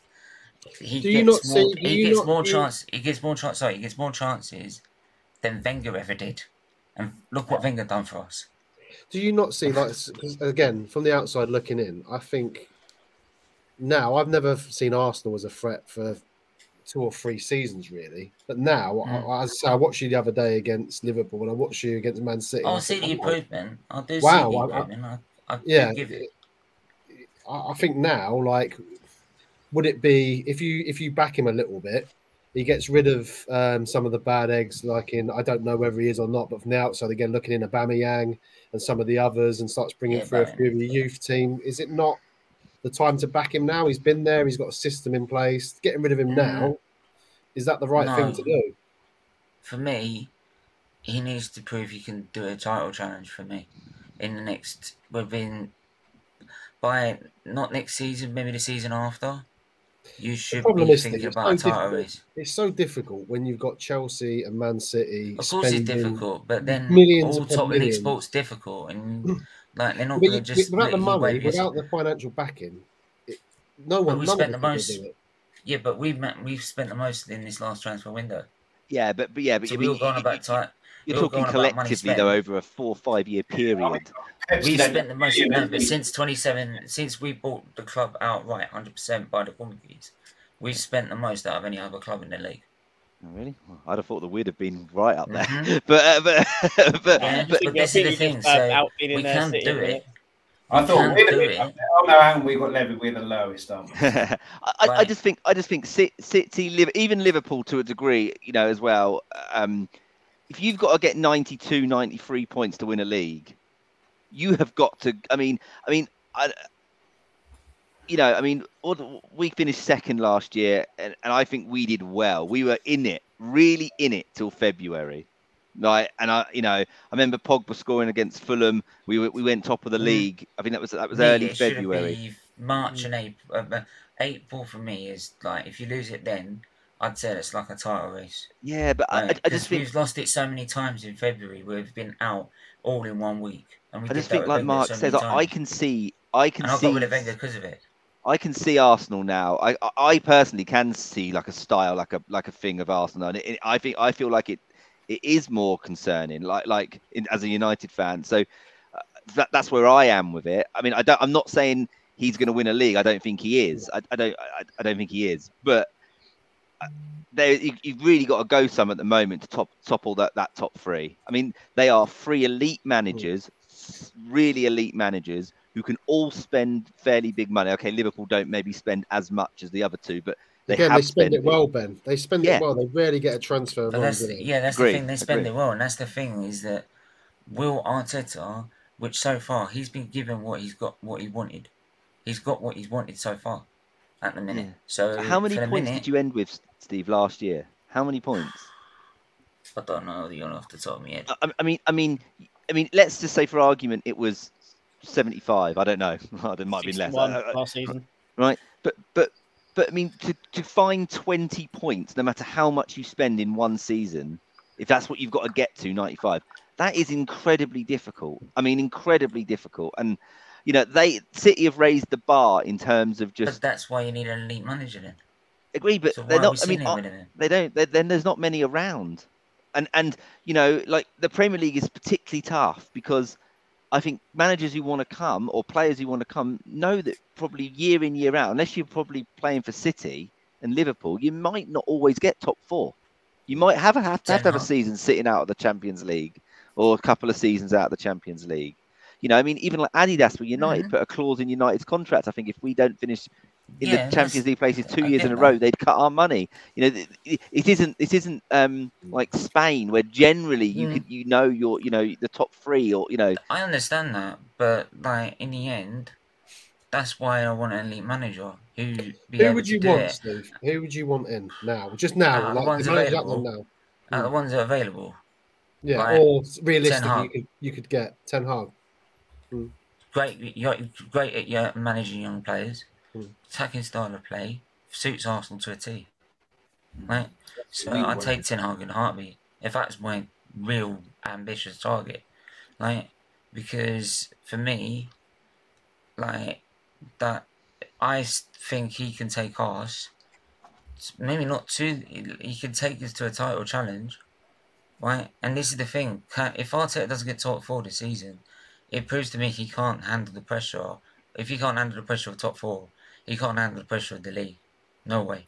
And if that's the case, I'm not going to sit here and back him because I got rid of a manager for continually finishing top four. And in the last 2 seasons, finished 5th and 6th. So why would I back a manager that's doing the same thing? Maybe I'm just fan of a patient approach with a manager. I think you have to give him time. And I think trust me, I tried to give him time, but in the end, it's clear to me he's not going to get to what I want. I think Spurs though. I think Spurs are like this season. I would have them now as favourites of top four. You mean? All 4 of us are aiming for that top 4. Obviously, West Ham are in that space. But before we get on that, Mark, I know you need to go in a minute. Yeah. Some people have all said, sorry, is that with Arteta and the whole gist of it is that, look, if he doesn't get it, like if he doesn't get the pressure of top 4 and he can't achieve it, then it just doesn't prove it to me. He just doesn't prove it to me whatsoever that he can take us all the way. And in the end, there's some fans that have never backed him at all because they do not believe in training a manager, right, for an extended period of time. And when you see other clubs like even West Ham have got lesser squads and seem to be doing better than us, it raises the question mark: why aren't we doing that? Right. So, in the end, as much as I've given him a chance, if he does, he's still proving to me that he won't be able to challenge for the league. And if he's not going to do that, then I'm not going to back it because that's what I want. That's what I want in the end. And that's not saying I want it this season or next season. I'm saying in the long run, the long objective, how long we've got with him. Okay. Well, West Ham are 4th at the moment, and I asked earlier any teams who surprised you. West Ham have surprised me, Mike, because I thought with Europa League and you have got a smallish squad, I guess. We've got it would have hampered your league progress, obviously, because you're fighting on 2 fronts, and you're qualified through to the knockouts of the Europa. I can't remember if you finished 1st or 2nd. I think 1st, but anyway. And now you're 4th. Obviously, games in hand and could change that. But at this moment in time, as the league table stands, you're in 4th. You must be pretty happy. I know yesterday you were furious. Firing all yesterday was an odd one, man. It was. But yeah, you must be delighted with your season at this moment in time. Like, let's face it. I think when we chatted earlier in the season, I said if we finish 8th, that's fine. You know, we're still looking to consolidate, and the problem is we started so well again that you start to believe. Me being a West Ham fan, I am waiting for that bubble to burst, like every good West Ham fan should be. I'm just sitting there waiting for that bubble just to go, and then maybe you shouldn't blow the bubbles in. Yeah, so it's just it's just how we are. We're programmed to not expect much. That's why we joke around saying that we are massive. It's just that it's just a pure joke because for us to be where we are is not where we expected to be. Where we want to be. Moyes can do. He's done this with Everton. Remember? Yeah, he did. He did do it with Everton. And to be honest, when he first came in, none of us expected it to go back this way because Moyes didn't look like that manager. And prior to us going into lockdown, there was a genuine fear we was going to get relegated, and we weren't playing well at all. When we went into lockdown, reputation for Man United. Yeah. Once we come out of lockdown, as a team under Moyes, we completely changed, as well as even some of how we played. There's always with Moyes some things that you get concerned about, and that some of the substitutes you look at and go, you question why he's making that sub or why it's taken so long to make that. But by and large, as a West Ham fan, there's not much you can complain about. Last season was a brilliant season. We've been, for the first half of the season, until December, where we first then saw Bonner go down. We then saw Zuma go down. We then lost Cresswell. All of a sudden we've lost 3 of our back 4. Even Soufal went at one point. So, December's been a rocky month for us. And, January's been pretty good up until the Leeds game. But we're now starting to creak because of the injuries. And, we had Souček was out for a COVID case. And, we then only had Rice in midfield with Lanzini. So it's once you get past that first 11 is strong. And then, the old saying of we can beat anyone on our day. But we've proven that this season because we've beaten Liverpool at home, beaten Chelsea at home, should have got a better result against Man United as well, and beat yourselves at home. So, we have beaten the best bar Man City this season, So on our day, we have beaten good teams, and we've been really been playing some real quality stuff. But now is the concerning part because we've lost the Leeds game. Now the next game against Man United is if our ambitions to be in that top 6, top 4 conversation, we can't lose to Man United. Because United have games in hand. Obviously, Arsenal do, Tottenham do. So that game against United is a game that we can't lose if we have aspirations of being top 6, top 4, because other teams are coming. There's no two ways about it. If we can manage not to lose that. Yeah. Just very quickly, Mark had to jump off. Cheers for Mark. Anyone wants to follow his podcast, Raw Emotion Podcast, you can find that if you go to his Twitter handle at 1981 Spur. Sorry, Mike. I'll give that. But yeah, now it's really important for us to get this January window correct, because not only is it important for us to get it right for the remainder of the season to kind of set us up to go, but it's also one of the most important things is to set a tone to Declan Rice that we are progressing, and in the summer we go again, because I think we will have him for another summer. Although there's all the rumours that are coming round, the club, rightly or wrongly, have really made a stance. Whether it's right or wrong is another thing, but they've made a point of saying 200 million. Obviously, they put a number that they know no one is going to pay. Exactly what Levy. Because quite frankly, it's like with a house, isn't it? I don't want to sell my house, and you come up to me and say, I want your house. It's like, yeah, right, then it's twice the amount. It's exactly what Levy did with Kane in the summer as well. And, but we never gave a gentleman's agreement. Neither did Levy. He just said that and then he walked off. No. I have to be honest, Mike. A gentleman's agreement for your lot is probably the same as a Levy's agreement. Well, to be honest, mate, with ours it probably comes with a copy of Razzle. So Rice and Kane are very similar in the sense that Kane's always said if we're progressing and moving upwards, he'll stay. And I think if you get into the top 4, definitely you're progressing there, so you'll definitely stay. But if you're on the verge of it, you're not dropping, and he's a West Ham fan, so I think he will stay. But in terms of your priorities now, you're obviously in the knockouts of the Europa. You've got a very small team as well who have dropped out from the Champions. Barcelona. Do them, mate. It's fine, easy.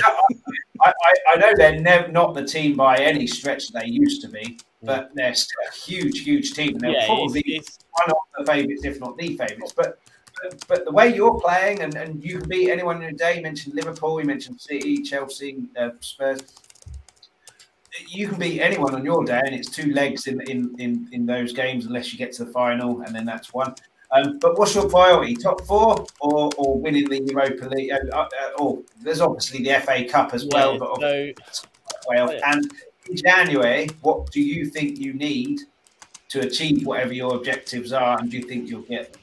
What I think we need and what I think we'll get are 2 separate things. What I think we need is a lot more than what we can do. Yeah. So, we need a centre forward. Not really as backup. We need a centre forward who can compete with Mikel Antonio, because as much as we all love Antonio at West Ham, he can go from Champions League to Sunday League in 30 seconds. He does though give you a threat constantly. He does. I mean, this is the thing with Antonio. He can get the ball. He can take it around 3 players, get 5 yards out, and then twat it over the crossbar. That's Mikel Antonio in a nutshell. In fact, he could probably hit it out for a corner. Harry Kane this season, he's regarded as one of the best in the world, so it happens. But as long as you're still contributing, and really, he assisted one of the goals yesterday, and he should have assisted another one. Why Bowen's not gone with his head, I'm not sure. Yeah, exactly. Yeah, and to be fair to Bowen, he turned around and he stated that he let everyone down, which is a ridiculous statement coming from a player who's got 18 goals and assists this season. All top strikers tell you who used to play in the game. Shearer says it all the time when he's on Match of the Day. The time to worry is when you're not getting chances. Yeah, exactly. If you're not getting chances, that's because you're not moving and you're not. Yeah. So he's always a threat to me, and he didn't get the chances yesterday, really. But he got some assist. Well, he got 1 assist and should have got another. So he's still contributing to the team. He's massively contributing. Yeah, and he's massively contributing, Antonio. The problem is, as we said at the start of the season, he tends to have hamstrings made of cheese strings. So it can be a bit of a worry. We've got to rely on. We've got one man who can play that role, and if he goes, that is our season. We don't. Well, that's what happened last season. I can't see Bowen taking that mantle up front. That's what happened last season when you were in 4th or winning the thing. Vice Antonio got injured. It kind of derailed the last few games. This is the problem when we look at our team. We need a centre forward. We certainly need a centre back. In an ideal world, we'd actually go and get a centre midfield because of Kral's not worked out. So there's clearly a need for another centre midfielder, because if you go once you go past Souček and Rice, that the level of quality drops drastically. And arguably again, you look at what happened with Cresswell. If he gets another injury, we're relying maybe on Johnson to kind of come in, but it's a big ask for the kid to go on his unfavoured side, and even though he's been brilliant there, to go on and do that thing. So, arguably we need a left back, centre back, a midfielder, and a centre forward. Are they realistic? No. Mike, what striker I think would be good for you? That chap that plays for Ajax. Allaire, is it? Allaire? Like he was all right, wasn't he? Yeah. I've heard about him doing quite well at the AFCON as well. He looked good in your colours, I think. Yeah, I know. Yeah. I think it's been a terrific season for West Ham, or half season for West Ham. Certainly on the back of last season, like I said, I had you not struggling. I had you maybe 10th, something like that, because the Europa League would. And to be honest, I think that's to be 4th and be in the running. Well, it's not February yet, but nearly February. I think it's tremendous. And in terms of manager of the season, I mean, it will obviously go to whoever wins the league, Liverpool. which is absolutely ridiculous. I think Moyes was very unlucky not to get it last year. For me, it should go to the manager who achieved above their expectation the most. And most teams had West Ham to be in a relegation battle, and you finished 5th or 6th. I can't quite remember. Yeah, if we were to ended up in the Europa League, which no one would have given you even would have laughed at you at the beginning of the last season. So I think he was very unfortunate, and he's doing the same again. But it will obviously go to Klopp or Tuchel or Pep. And that's the thing. Essentially, if it's the Premier League, it goes to either wins the Premier League or wins the Champions League, right? That's the manager of the season. Even though it's meant to be based on the Premier League, it's not. But you know that whatever that really is. But you know, if we was to finish 4th, that is an incredible achievement because, quite frankly, on paper, that our squad isn't big enough. It also doesn't have the talent of other teams. So to get there would be ridiculous because we don't have a manager of the caliber of other managers, you know, and that's being brutally honest about where we are. Same with the playing staff. But what we have is a brilliant team mentality that he's fostered and players that work incredibly hard for him. So, you know, what he has done to that club is he's taken what Pellegrini tried to do, but added the work ethic to it. And, you know, he's got players that want to work before letting their talent shine out. You know, the prime example of one of those players is look at the difference in Benrahma this season to last season, but also look at Fornals, the way he plays and how... Oh, yesterday, wasn't it? Oh, he's a brilliant goal. And he was absolutely everywhere against Leeds. And one of the players, as well as Declan Rice, who could have walked off that pitch with their head held very high. He's been great, isn't he, Fornals? Yeah. Every time I've watched him, because I think when Lingard didn't go back in the summer, I think a few people thought, you know, I think maybe me included, thought, maybe that might be the difference between, you know, fourth or you know, a bit lower down. But Fornals has really stepped up in that kind of role, hasn't he? And I think, you know, So what? I'm surprised that Lingard decided not to go. I think there was a bit of family stuff as well why he stayed at United, and I can understand why Lingard stayed. You know, it's his boyhood club. Ronaldo just signed. He's never going to get the time though. Well, I think Ollie did promise him though. I think Ollie did. I think Ollie maybe did a bit of a hatchet on him. I think he did say, you know, after Bruno, I see you as the next in line in that role, and then Bruno very rarely doesn't play. So it's, you know, yeah, it's I think he got sold a dream, and there's a lot of January. Lingard, we've been linked with Lingard. I'm sure we could be going back in for him. I don't think we will stop going in for Lingard until he signs with someone else, to be perfectly honest. Such is the love affair that Moyes has for Lingard. I think it's, you know, it's like the one that got away for him, you know? It's the goal that he can't stop. I think if Lingard was to leave United, he won't really want to go West Ham. Because I read something last week that was saying that apparently Newcastle are interested as well. I think United quoted West Ham, they wanted 5 million in January, but they quoted Newcastle 20. so it was amazing. But let's face it, that's what every club's going to do in Newcastle, isn't it? You have one price for everyone else. You have a price for Newcastle. Everyone's going to want a slice of the pie when Newcastle come calling. So, you know, Lingard would be a smart move to come back to West Ham, obviously, because the games he'll play and he will be essentially the fulcrum of our attack. But, you know, on the other hand, I can understand why he wanted to stay at United. He probably got sold a dream, and I think he was maybe a bit naive to believe it.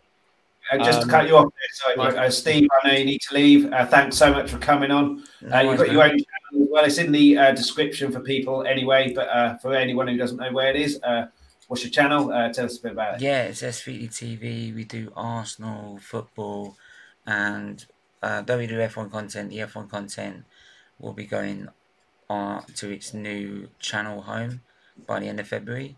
The channel's launched this Friday. Before the Checker Flag show in SVT F1. The Twitter and Instagram pages are literally, it's at SVT and just put F1 on the end of that. And you can follow those two pages on Instagram and Twitter.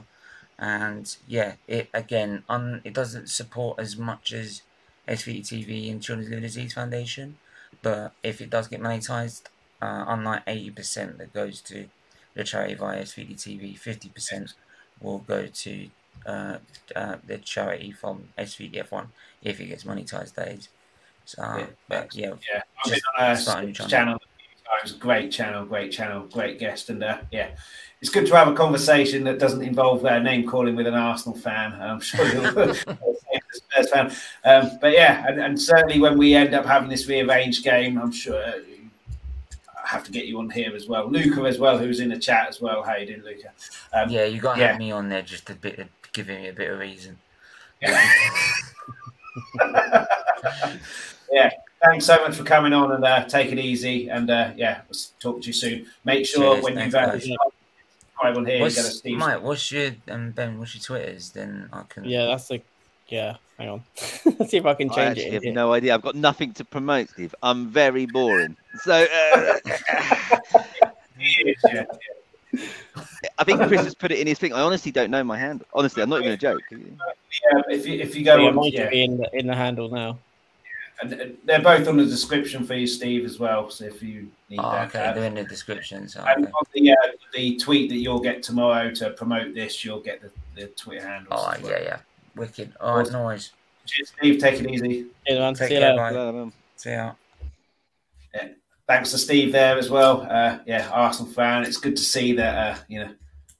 Quite surprised he was so angry at Arsenal rather than the Premier League about the fixture postponement. Yeah, I really didn't realise there was so much hate towards Arteta. Really, still, I thought that had sort of dissipated a little bit. But there you go. You don't know. Yeah, I think he's Marmite manager for some. Yeah, I get it. We've got a comment here: minutes away from an equaliser, light years away from a trophy. I'm assuming that's about Spurs. Could be about West Ham, to be honest. Mate, I think you put all three of us in that. Another team now, Ben. Talk about Rangnick, Ronaldo, Martial. You're not allowed Poch, I've decided, after Rangnick.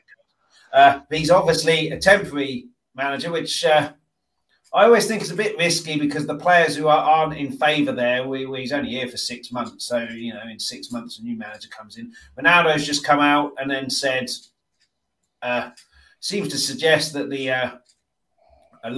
some players there aren't all about winning. It's about getting top four, where he said if it's not top three, I can't remember exactly what he said, but if it's not top three, he's not interested. That's not exactly what he said, but it's a similar thing.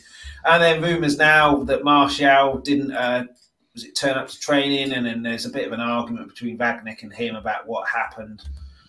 But yeah, his gamer has said about Spurs, I mean, light years away from a trophy. There's only one team that can be about.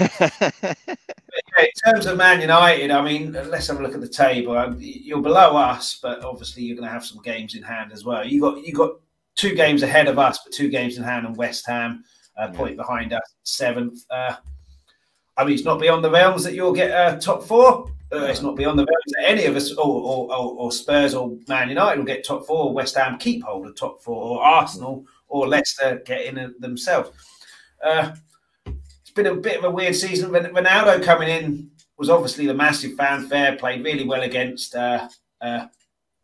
Newcastle. It's kind of gone downhill from there, similar to my fantasy football team. He did superb in that opening game, and it's all gone downhill.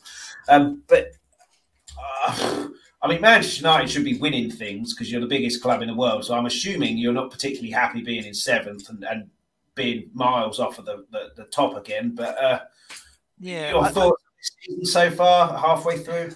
Yeah, I mean, obviously, I think obviously finishing 2nd last year, we really wanted to kick on. I think I said previously, in February we were there or thereabouts, and obviously we're not going to be there this year. So I always look at it by like the points that you make. I always think that progress isn't always defined by position you finish. I mean, if you finish a place lower but you get 10 more points in the season, you can still claim, I think, progress there. I think the problem with United is, I think there was a great sign at the game at the weekend that said something along the lines of rotten from the top to the bottom, and that's a little bit kind of how it feels at United at the moment. It's not a harmonious atmosphere. Way there, yeah. Obviously, it's not maybe I can tell you. Yeah, it's not a harmonious place. I think You've got about 11 players, haven't you, wanting out at the moment? Looks like Ben's frozen.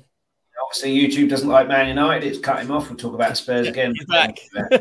I was saying, Ben, isn't it that you've got like 11 players or something that Rangnick is essentially not ostracized, but the way he's come in, the way he's been, there's like 11 players that have just said they want out.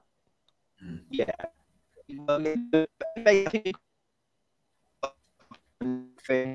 think we've got I think we've obviously got the Ronaldo thing. Some players aren't taking him coming in very well. So I don't know. I think there's a lot to go with United. I think we've got a big rebuild on our hands, to be honest. Yeah, there's quite a few teams I think that have. One that it's Gamer has said he's a Chelsea fan. Man City have to lose 4 games in a row. I'm not sure that's going to happen. United is in a state, drew 2-2 after extra time, I think, but I'm not sure who. Aston Villa. That's Aston Villa. Yeah, I think because of their signings of the window. But yeah, I mean, you were 2-0 up. It was Fernandes' best performance of the season. He did a bit where he chased after a lost cause, which we haven't really seen from him, and talked about Arsenal against Liverpool, all working for the team, apart from maybe Xhaka, who's having a bath. But they're all working for the team. But it was surprising. I heard it on Sky Sports that Fernandes was chasing after a lost cause. So that surprise suggests that maybe you haven't been working as a team. But it shouldn't come as a surprise that players are running after things and trying. Yeah, and minimum. That's minimum. That's the way it sounded on Sky Sports. So, and like Ben, like Mike said, Rangnick wanting 11 players out. He's only there 6 months. How? No. 11 players wanted out because of Rangnick. Yeah. I think which obviously 10 of those players could be players that the new manager, whoever that may be, I need them in my team. So, do you think it's appointing him into him?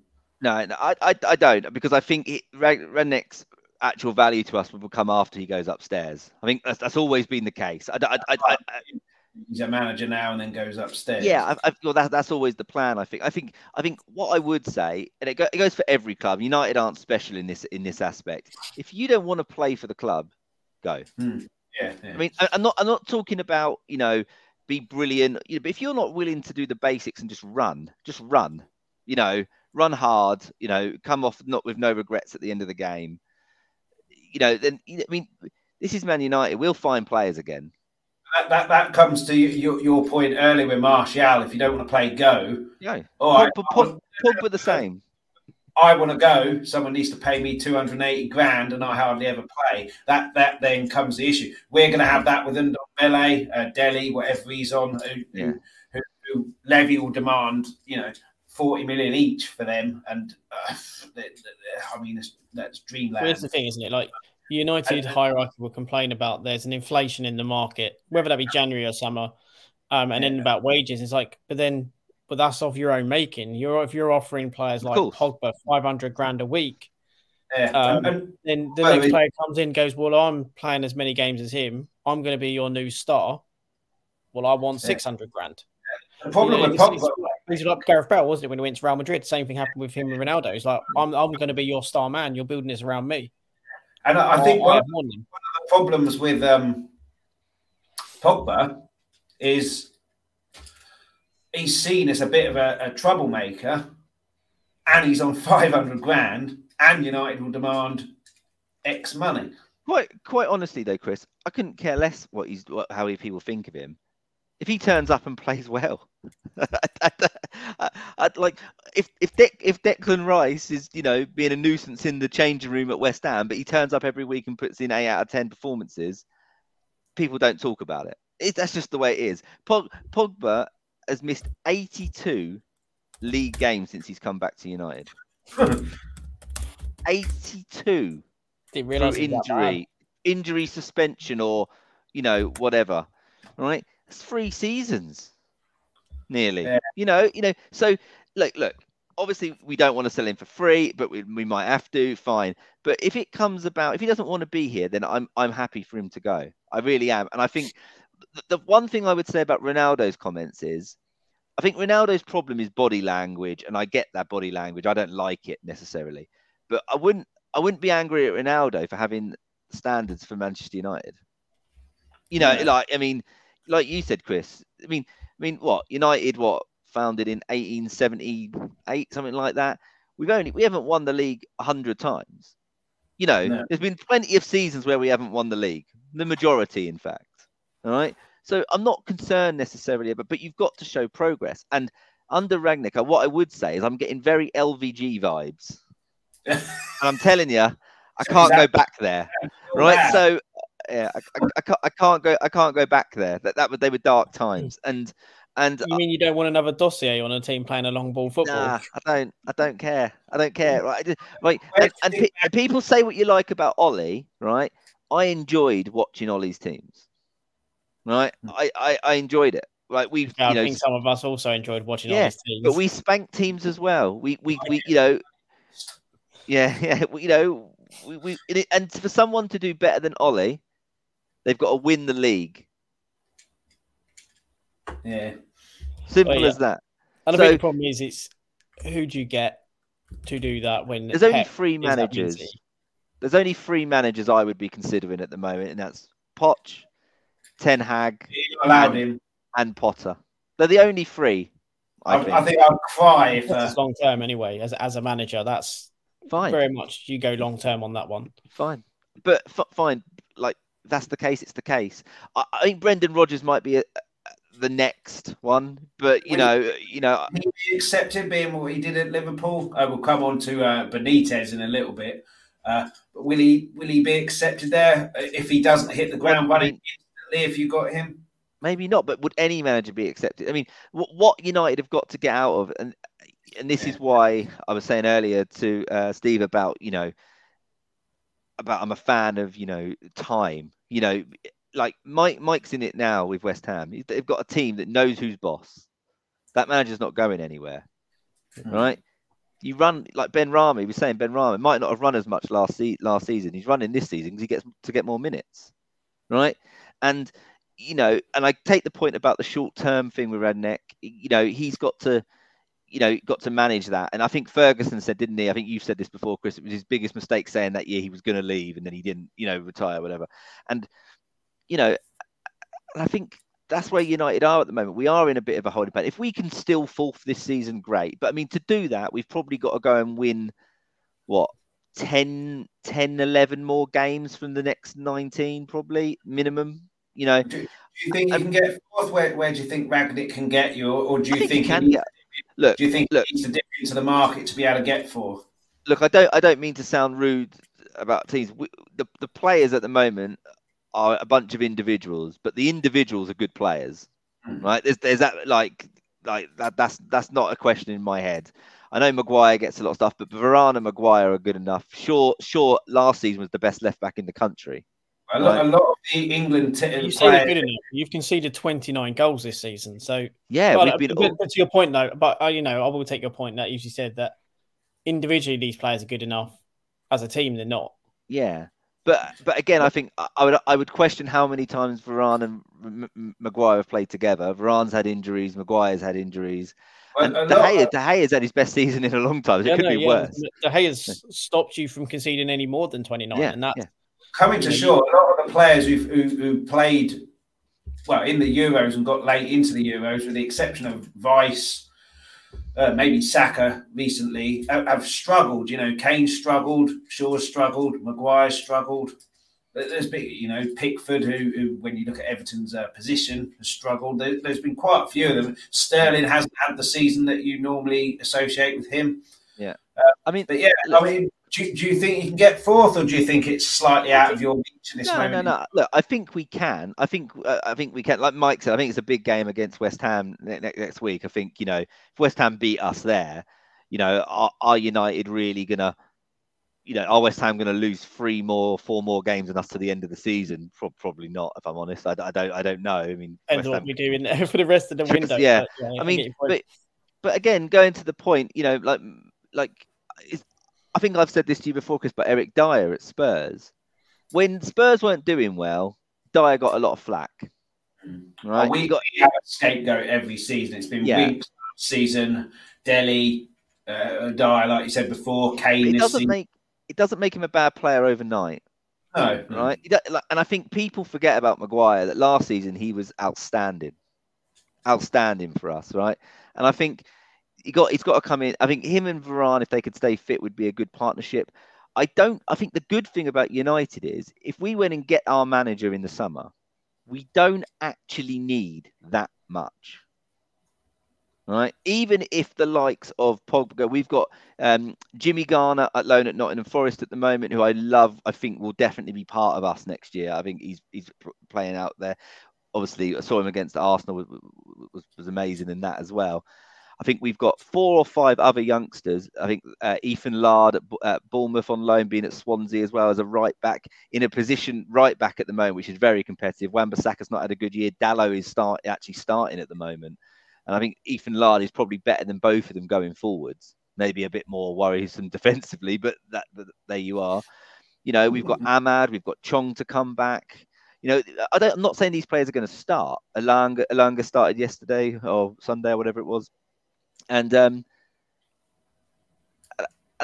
if there's a big clear out, if the likes of Pogba, Ronaldo, Cavani, Lingard go, I'm not overly worried by that. If anything, United have needed it for a while.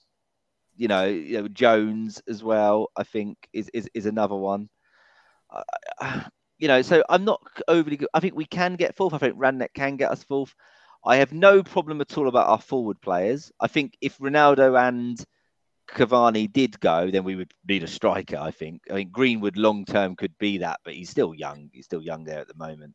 But I've got no problem with our forward players. I think under the right manager, we would get something out of them. You know, the Sanchos, the Greenwoods, the Rashfords, I think we'd get more out of there. Obviously, midfield is a position we need to work on. I like McTominay personally. I don't really get the hate for him. I think if Declan Rice had played like he did against Burnley, everyone would have been falling over themselves. But so I think he needs maybe not to be a starter, but I think he's fine. I think United could do with 2 new central midfield players if Pogba goes, and I'm not talking necessarily, Welbeck, as like Mike very well knows. There's a lot of good value out there, maybe not off the 200 million Rice shelf, but the kid at Monaco. Yeah, can't pronounce his name. Tchouameni. But he's also the player right next to him, Fofana, is equally as good as well. So there's value out there, and I think, Rice, obviously, Phillips would be another one. I mean, the player I'd love more than anything, but I think he's Liverpool bound, is Bellingham. I think, but there's a lot of players where we can improve there. And what we do with Fernandes, I think, is vitally important. Fernandes really has to be our 10. Fernandes still has created more clear-cut chances than anyone in the league this year. Right, it's not, so it hasn't got the assists or the goals, but and I don't really buy the whole Ronaldo's a problem thing. He's scored enough goals to warrant what he does. Does he work hard enough? Maybe not, but I mean, I don't see Salah sprinting like 95 yards. I mean, Trent Alexander-Arnold's left 1-on-1 all the time. So I'm not too dismayed. Obviously, the performances aren't good enough at the moment, but I have no problem with the squad. I think all joking aside, if we were to buy Rice and Bellingham next year and spend 250 million just on those 2 alone, right? I think the team would be vastly improved. I think it is what it is. We've got to find those midfield players. We've got to get that balance right there, because going back to Maguire and Varane, they have had no protection this year. McTominay is a box-to-box midfielder. Fred is also a box, and sometimes they just abandon it. It's just a big empty space. What I said to you when we did our kind of preview, I think you needed maybe not Rice, but that defensive midfielder. I think it's tricky, because I think if you go with like a single defensive midfield player, then you kind of lose Fernandes. He ends up being in a free, and it's not as good. Whereas if you can find 2. that are good enough to control a game of football. We've got enough in the rest of the team, I think. And so I'm not too disheartened. I think if Greenwood, Sancho, Rashford, I think the future's bright there. It's just not happening at the moment. And I think defensively, like Mike says, we just look so frail. Like even when United went 2-0 up against Aston Villa, when that first goal going, you just knew.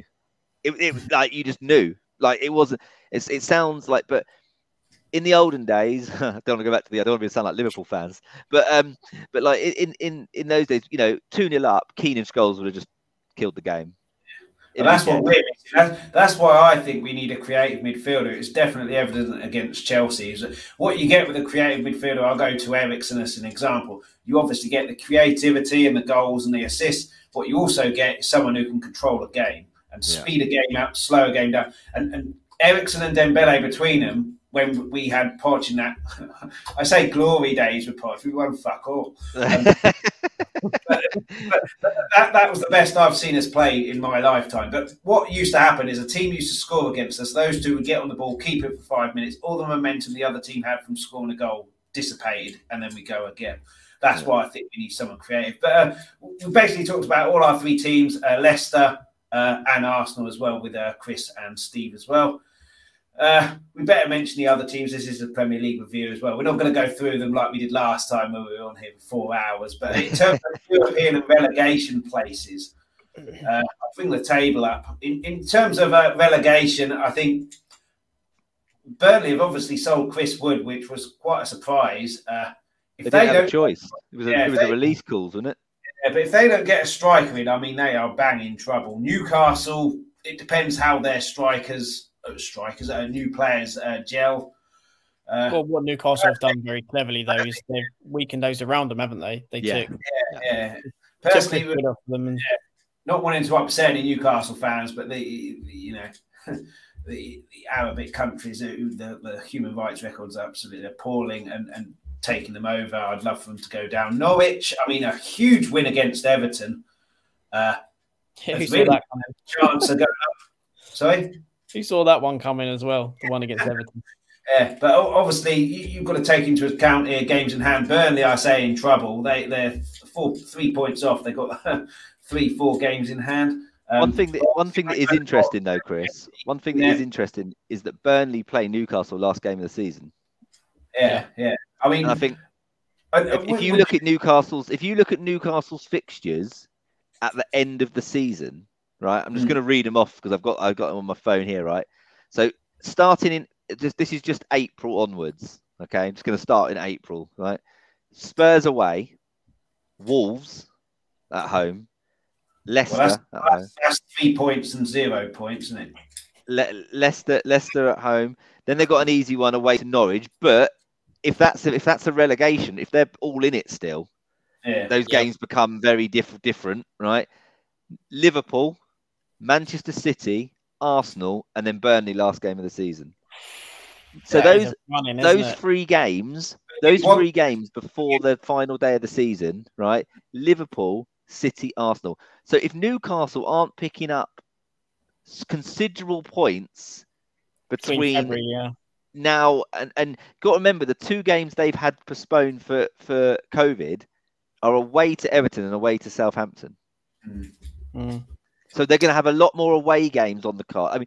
I mean, I think Newcastle will survive because, like Mike says, I think they're probably by weakening the others, they'll probably get it. But that goal that Watford scored at the weekend was a massive goal, massive goal, and I think Newcastle.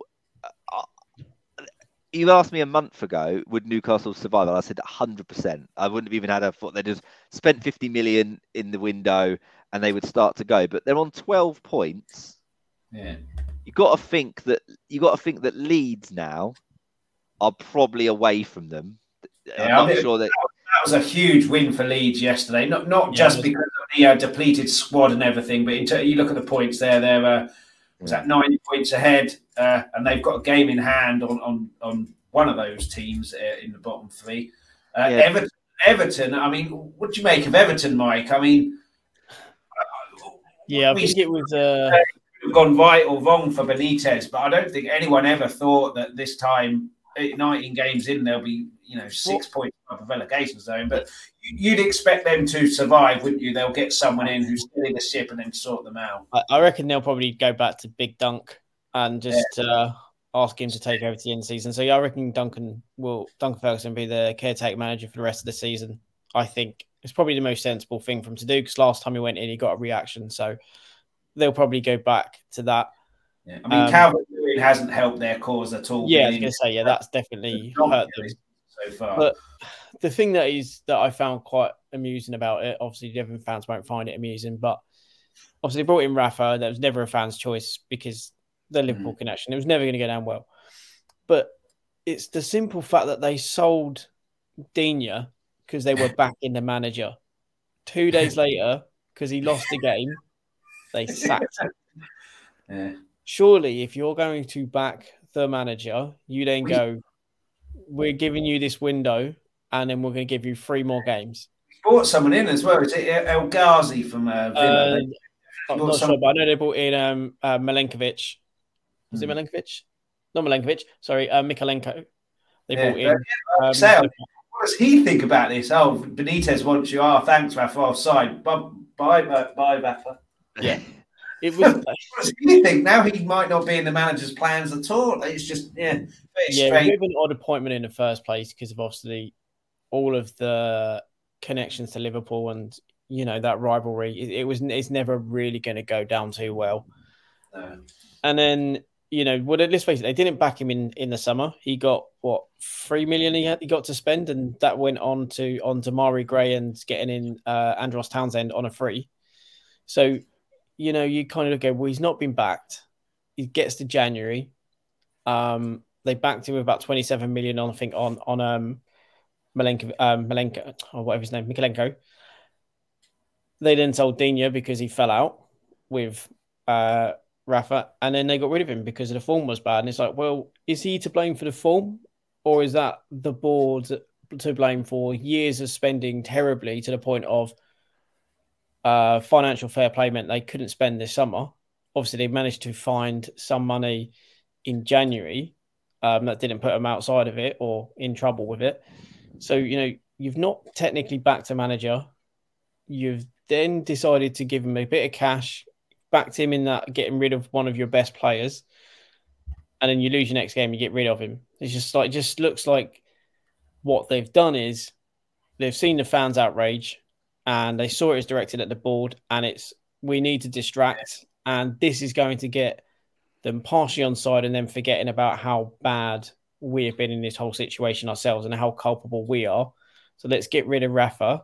Let's probably chuck in Big Dunk in as caretaker or interim manager to get the fans back all excited because of that, and hope we get a win next week.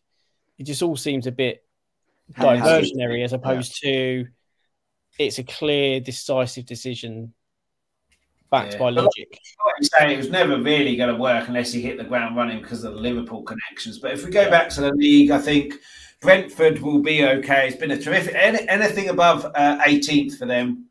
They'll take, I would have thought, at the start of the season, new team promoted first time ever. So I think they'll be safe. Villa will come back to in a sec. Southampton, I like Southampton. And Ragnick, what's his name? Hassan. Always does a brilliant job there. They always lose players, or they always, oh God, what are Southampton going to do? They have a terrible start and they look to be safe. Palace, as we've mentioned, their gamble now of trying something with Vieira seems to have paid off. Leicester, we've talked about. Brighton, you weren't far off there, 11th, if that stays, and that could prove to be the point. But what a job Potter does there. Wolves, I'm surprised about. They were kind of nowhere at the start of the season. They might be losing Traoré to us, but that requires Daniel Levy to spend money, so he'll be there until May. But yeah, in terms of Villa, let's go to Villa first, Ben.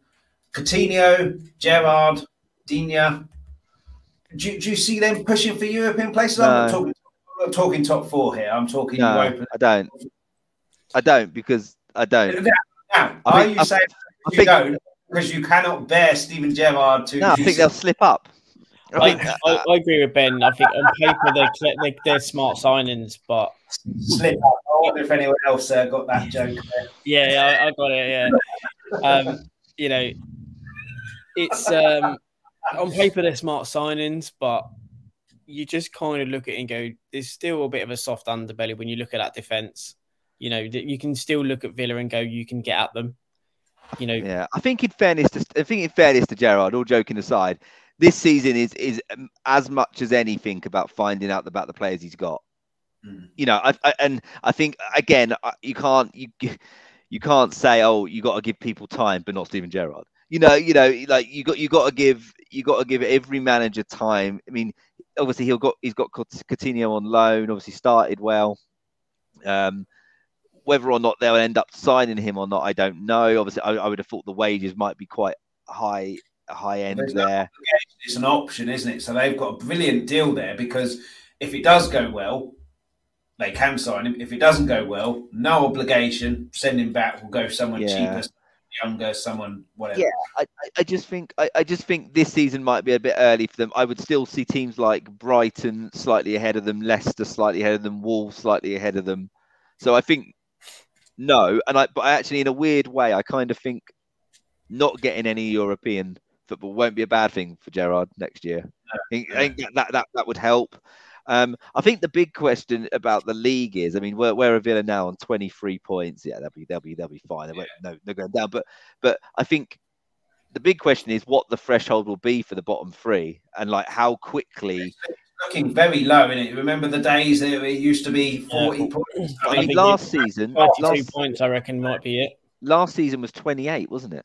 Yeah. Last season, Fulham went down with 28.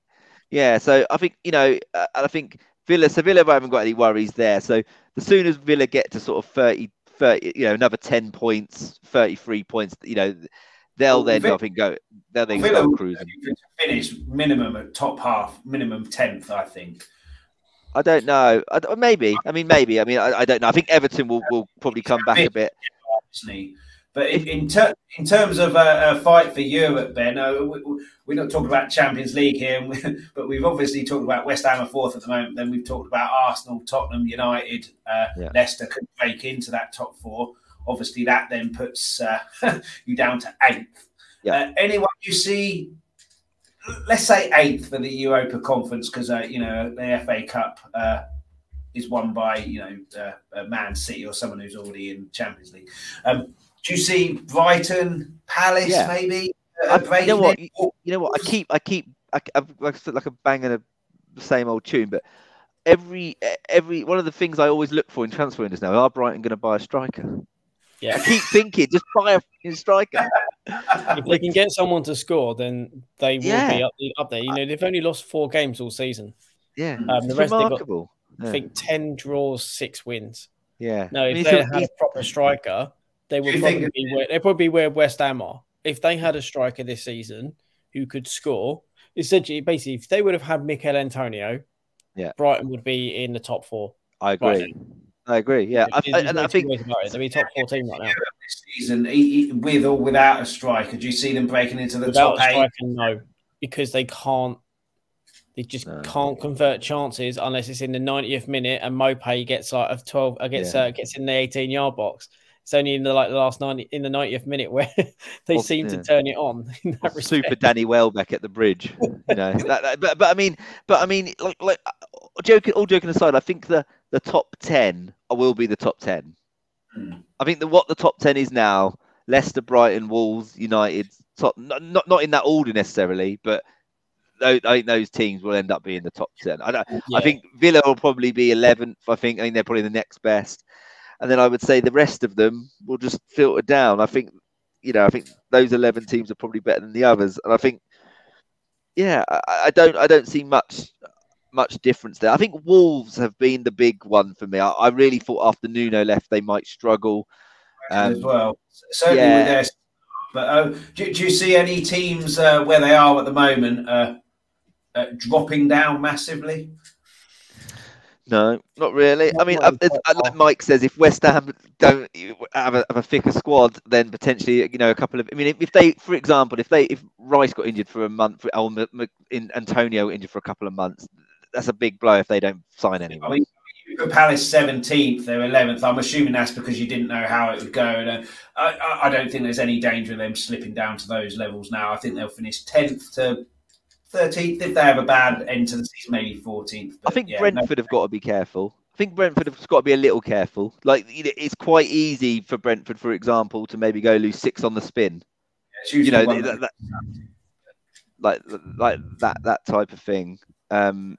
But you know, I think that there's enough teams below them. Like, you can't really see Watford, Norwich, Newcastle, and Burnley going and winning 10 more games this season. You know, so it's you know, for me, I hope Watford stay up. I got one of my mates is a Watford season ticket holder, and I hope for him they stay up. But like I you know, and everyone wants Newcastle to go down, right? No one. I think the thing is as well, if you look at it with Newcastle, pretty much anyone bar, I'd say, the traditional top 4. So Man United, Chelsea, Liverpool, and I say traditional because that used to be Arsenal. But if you take Arsenal out of that equation and put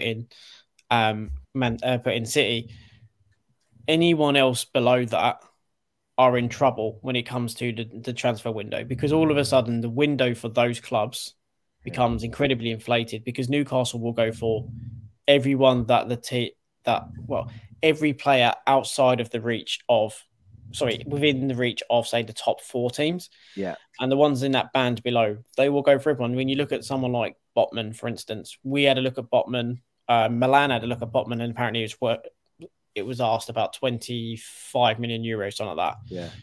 When Newcastle went in, they was obviously told more. But clubs are then backing out because it's like, I'm not going to go in there because not only is the fee going to be inflated, because they're going to, Newcastle offer me this, what are you going to offer? So they know you're not going to offer as much, but they're going to bump it up probably about at least 5 to 10 million.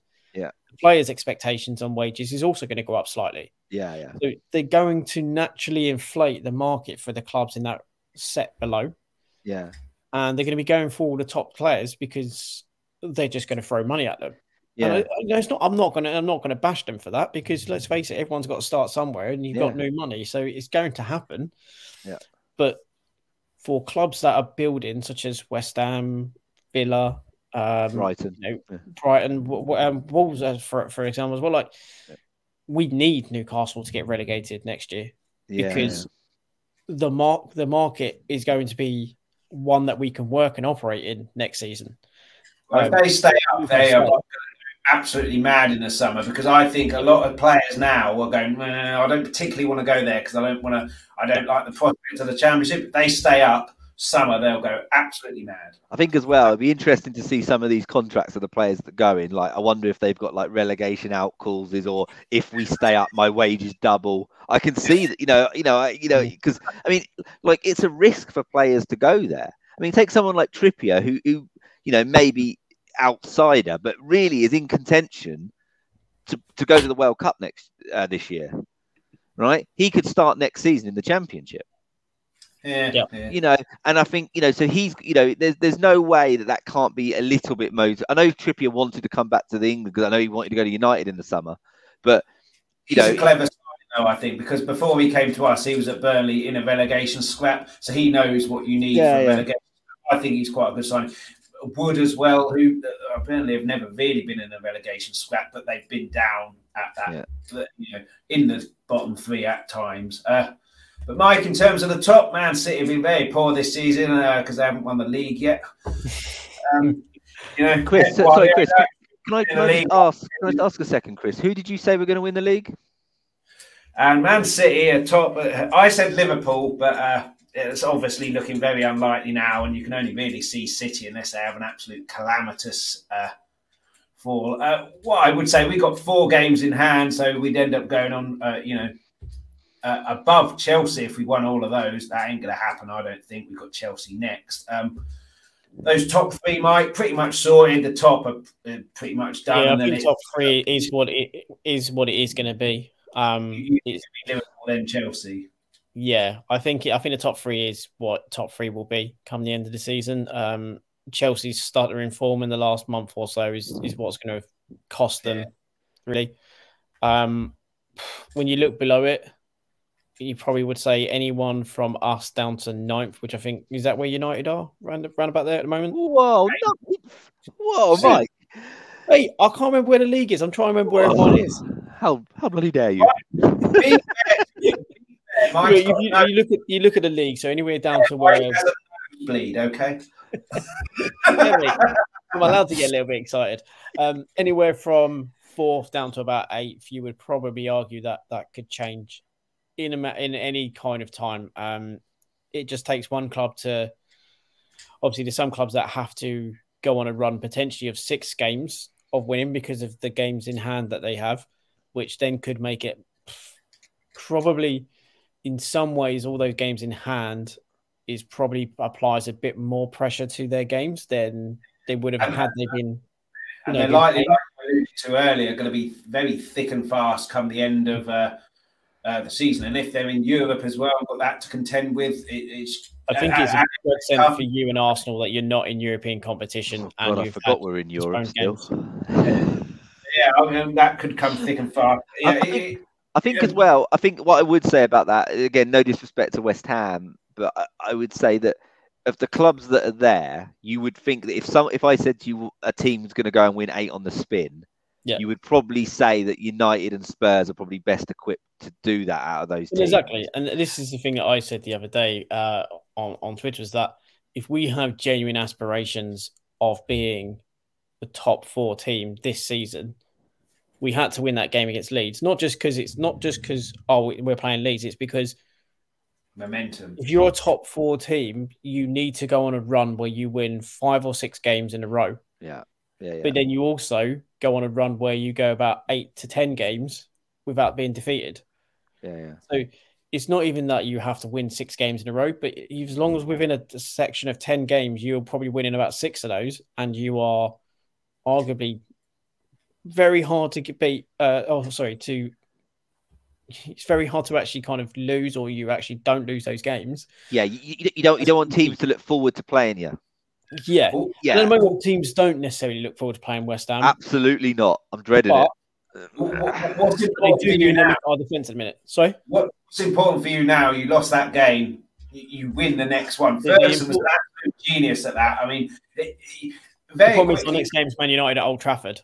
Yeah, but then what a way to respond, you know? Yeah. If you can win that. If you go in memory and because Ferguson, I'm pretty sure when you battered Nottingham Forest 8-1 at the City Ground, that was after a loss, and that loss was completely forgotten.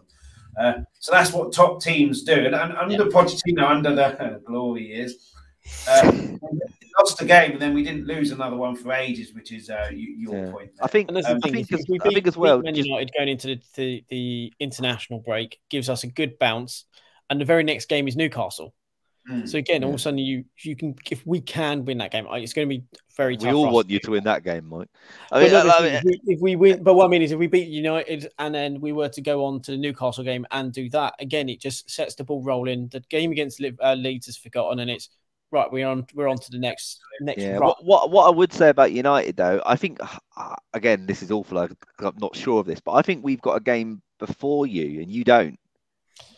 I think we've got Brentford away before you. Whilst you're chatting, let me check the fixtures. Yeah, I'm fairly sure I saw that because I remember thinking, "Oh God, we they're going to be fresh." You have actually. Yeah, you got Brentford on the 19th. So you haven't got a game, have you? For some reason, because you've played more, obviously. So yeah, so yeah. I mean, it's another thing but that game's huge for us and like for Spurs, because obviously Spurs have got. I'm trying to look. I'm looking at Spurs fixtures now. You've got Chelsea. Is it Leicester next? Yeah, and then Chelsea. That'd be a laugh. Yeah, so Spurs have got a tough run. So like, I'm looking at it as a United. I'm sure like Mike's looking at it as a West Ham fan, but I'm looking at if we beat Brentford and West Ham, it's possible that Spurs is 2 games in hand. Although we have been playing, the points wise, they could have lost 2 there. Yep. So 12 points behind Chelsea, but we're not going to win 4 games in hand, very unlikely. But Ben, last thing before we wrap up, in terms of the title, Liverpool and Chelsea, I mean, City are done and dusted on top. But when I said Liverpool would win, I'll be honest with you, I completely forgot it was African Cup of Nations this season. And I mean, Salah and Mane could be out for another, 3 weeks, month. Yeah. Do you think they could slip below Chelsea because of the fact that they've only got their keeper in there, and they looked quite flat against Arsenal. You know, obviously Arsenal sat deep, worked hard as a team, but you'd expect Liverpool to score against them. I would expect now that City pretty much will just sort of ebb away and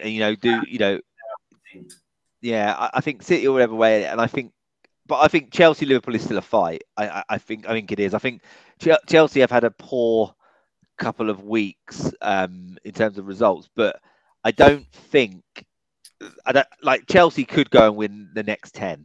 They are that type of team, and I think that again a bit like you with Kane not playing, Lukaku's not really playing. I mean, my girlfriend's dad is a Chelsea fan, so he was all, "Whoa, we're poor." I was like, "Don't worry, Dr. Tottenham will come to town." And they're all that's right. I mean, and I think I think those teams, those three teams are above everyone. So Liverpool and Chelsea could interchange. I don't think anyone's beating City, but and it is what it is. City, I think they could end up with another 90-point odd season, which is just disgusting, really. Yeah, I think it's really going to be City at the top. And it's interchangeable between Chelsea and Liverpool because, again, the AFCON could play massively against Liverpool. But having said that, Chelsea's strike force are slightly stuttering. Yeah. And then when you look at it from there on, it's really that battle between for fourth and sixth could be an interesting battle because if we can maintain, it's going to be very tough for us because of the size of our squad, and we don't have the quality of the others around us. So, where we are at the moment is probably an inflated position because of the games in hand. Yeah. We've got to be exceptional between now and the end of the season to remain where we are. I think the guys below us can probably, because of the talent they have in attacking positions, can still play mediocre and still win games because of the talent that they have. You only need to give some of these players half a chance and they'll score, whereas we need a bona fide chance to score in some of these games. So, West Ham have got quite a tough end to the season as well, haven't they? Yeah. Like, I'm just looking at it here. You got Chelsea away, Arsenal at home, Norwich away, but again they could be fighting City at home and Brighton away. That's a tough last fixtures. And City and Brighton are our bogey team as well. We've not beaten Brighton since they've been in the Premier League. City could be a blessing because done and dusted season, rotates, give the youth a chance. I'm not sure playing City's ever a blessing. Yeah, and for West Ham, we won't rest and play youth, mate. We got David Moyes. No, not youth. City play youth because they've done and dusted. Even still, I don't even think. It's going to be very tough. But yeah, and let's face it, if City is still in the Champions League, even if he rests players, Pep doesn't allow his teams to rest. If you get my meaning. That's why he's manager of the year when he wins the league, isn't it? But yeah, we've pretty much gone through everyone now, and yeah, it's always good doing these things. It's always good doing a Spurs show and everything, which obviously that's what this channel is for. Can I just ask one question before we go? I just want, what are we all saying? Norwich, Watford, and Burnley going down? I think it's Norwich, likely, yeah. I think Burnley. If Burnley don't get their striker right, Chris, come on, don't sit on the fence. Give us an answer. Burnley, fingers crossed, Newcastle, and I don't know. I think Norwich after that win at Everton. I think Watford could go in. Oh, okay. Yeah, I think it's going to be Burnley and Norwich. Surprising with that third relegation team, isn't it? I think Burnley and Norwich should go, and I think Newcastle will just stay up because I think they'll do a couple of very big panic buys towards the end, and it will just be enough to scrape them through. I'm hoping for a £65 million Lingard bid on them. I think Brentford, like you say, Ben, could be sucked in, but I think at home they'll do well. They'll do well at home. I think form. Great, we got them next. If we could lose to Chelsea, so therefore we're even. Yeah, it's always good doing Spurs shows. Obviously, that's what this channel is here for. But it's also really good talking about not just Spurs and then having other fans on as well. And yeah, we'll definitely do this again. Maybe I don't know if there's an international break, like 5 games before the end of the season, or whatever. But certainly a kind of a view at the end of the season. And that World Cup squad prediction in before the start of the season as well. Yeah, all right. I'm leaving Kane out. Right, okay. We won't be doing that. I'm busy that day.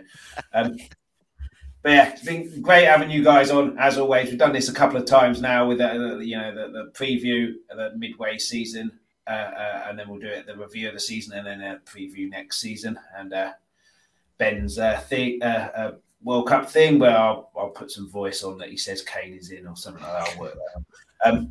But yeah, and thanks to Mark as well. Thanks to Stephen. Thanks to Chris as well. So make sure you go into the descriptions after you've hit like, subscribe here.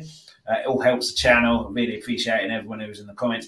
So when you hit like, subscribe, go into the description, go onto Stephen's and Chris's YouTube, do the same there, and then go and visit Mark's Twitter handle, which is in the description as well. Go and see his podcast as well. I'll be back on Friday, probably a review on the Leicester game, how that's gone, and a preview of the Chelsea game at the weekend. I'm assuming these games will happen. If not, I'll have to think of something to talk about, but I'm sure I can manage that. But yeah, cheers, guys. Last 2 standing. Pleasure. And I would say good luck for the rest of the season, but we're in the same kind of boat, so I don't really mean it.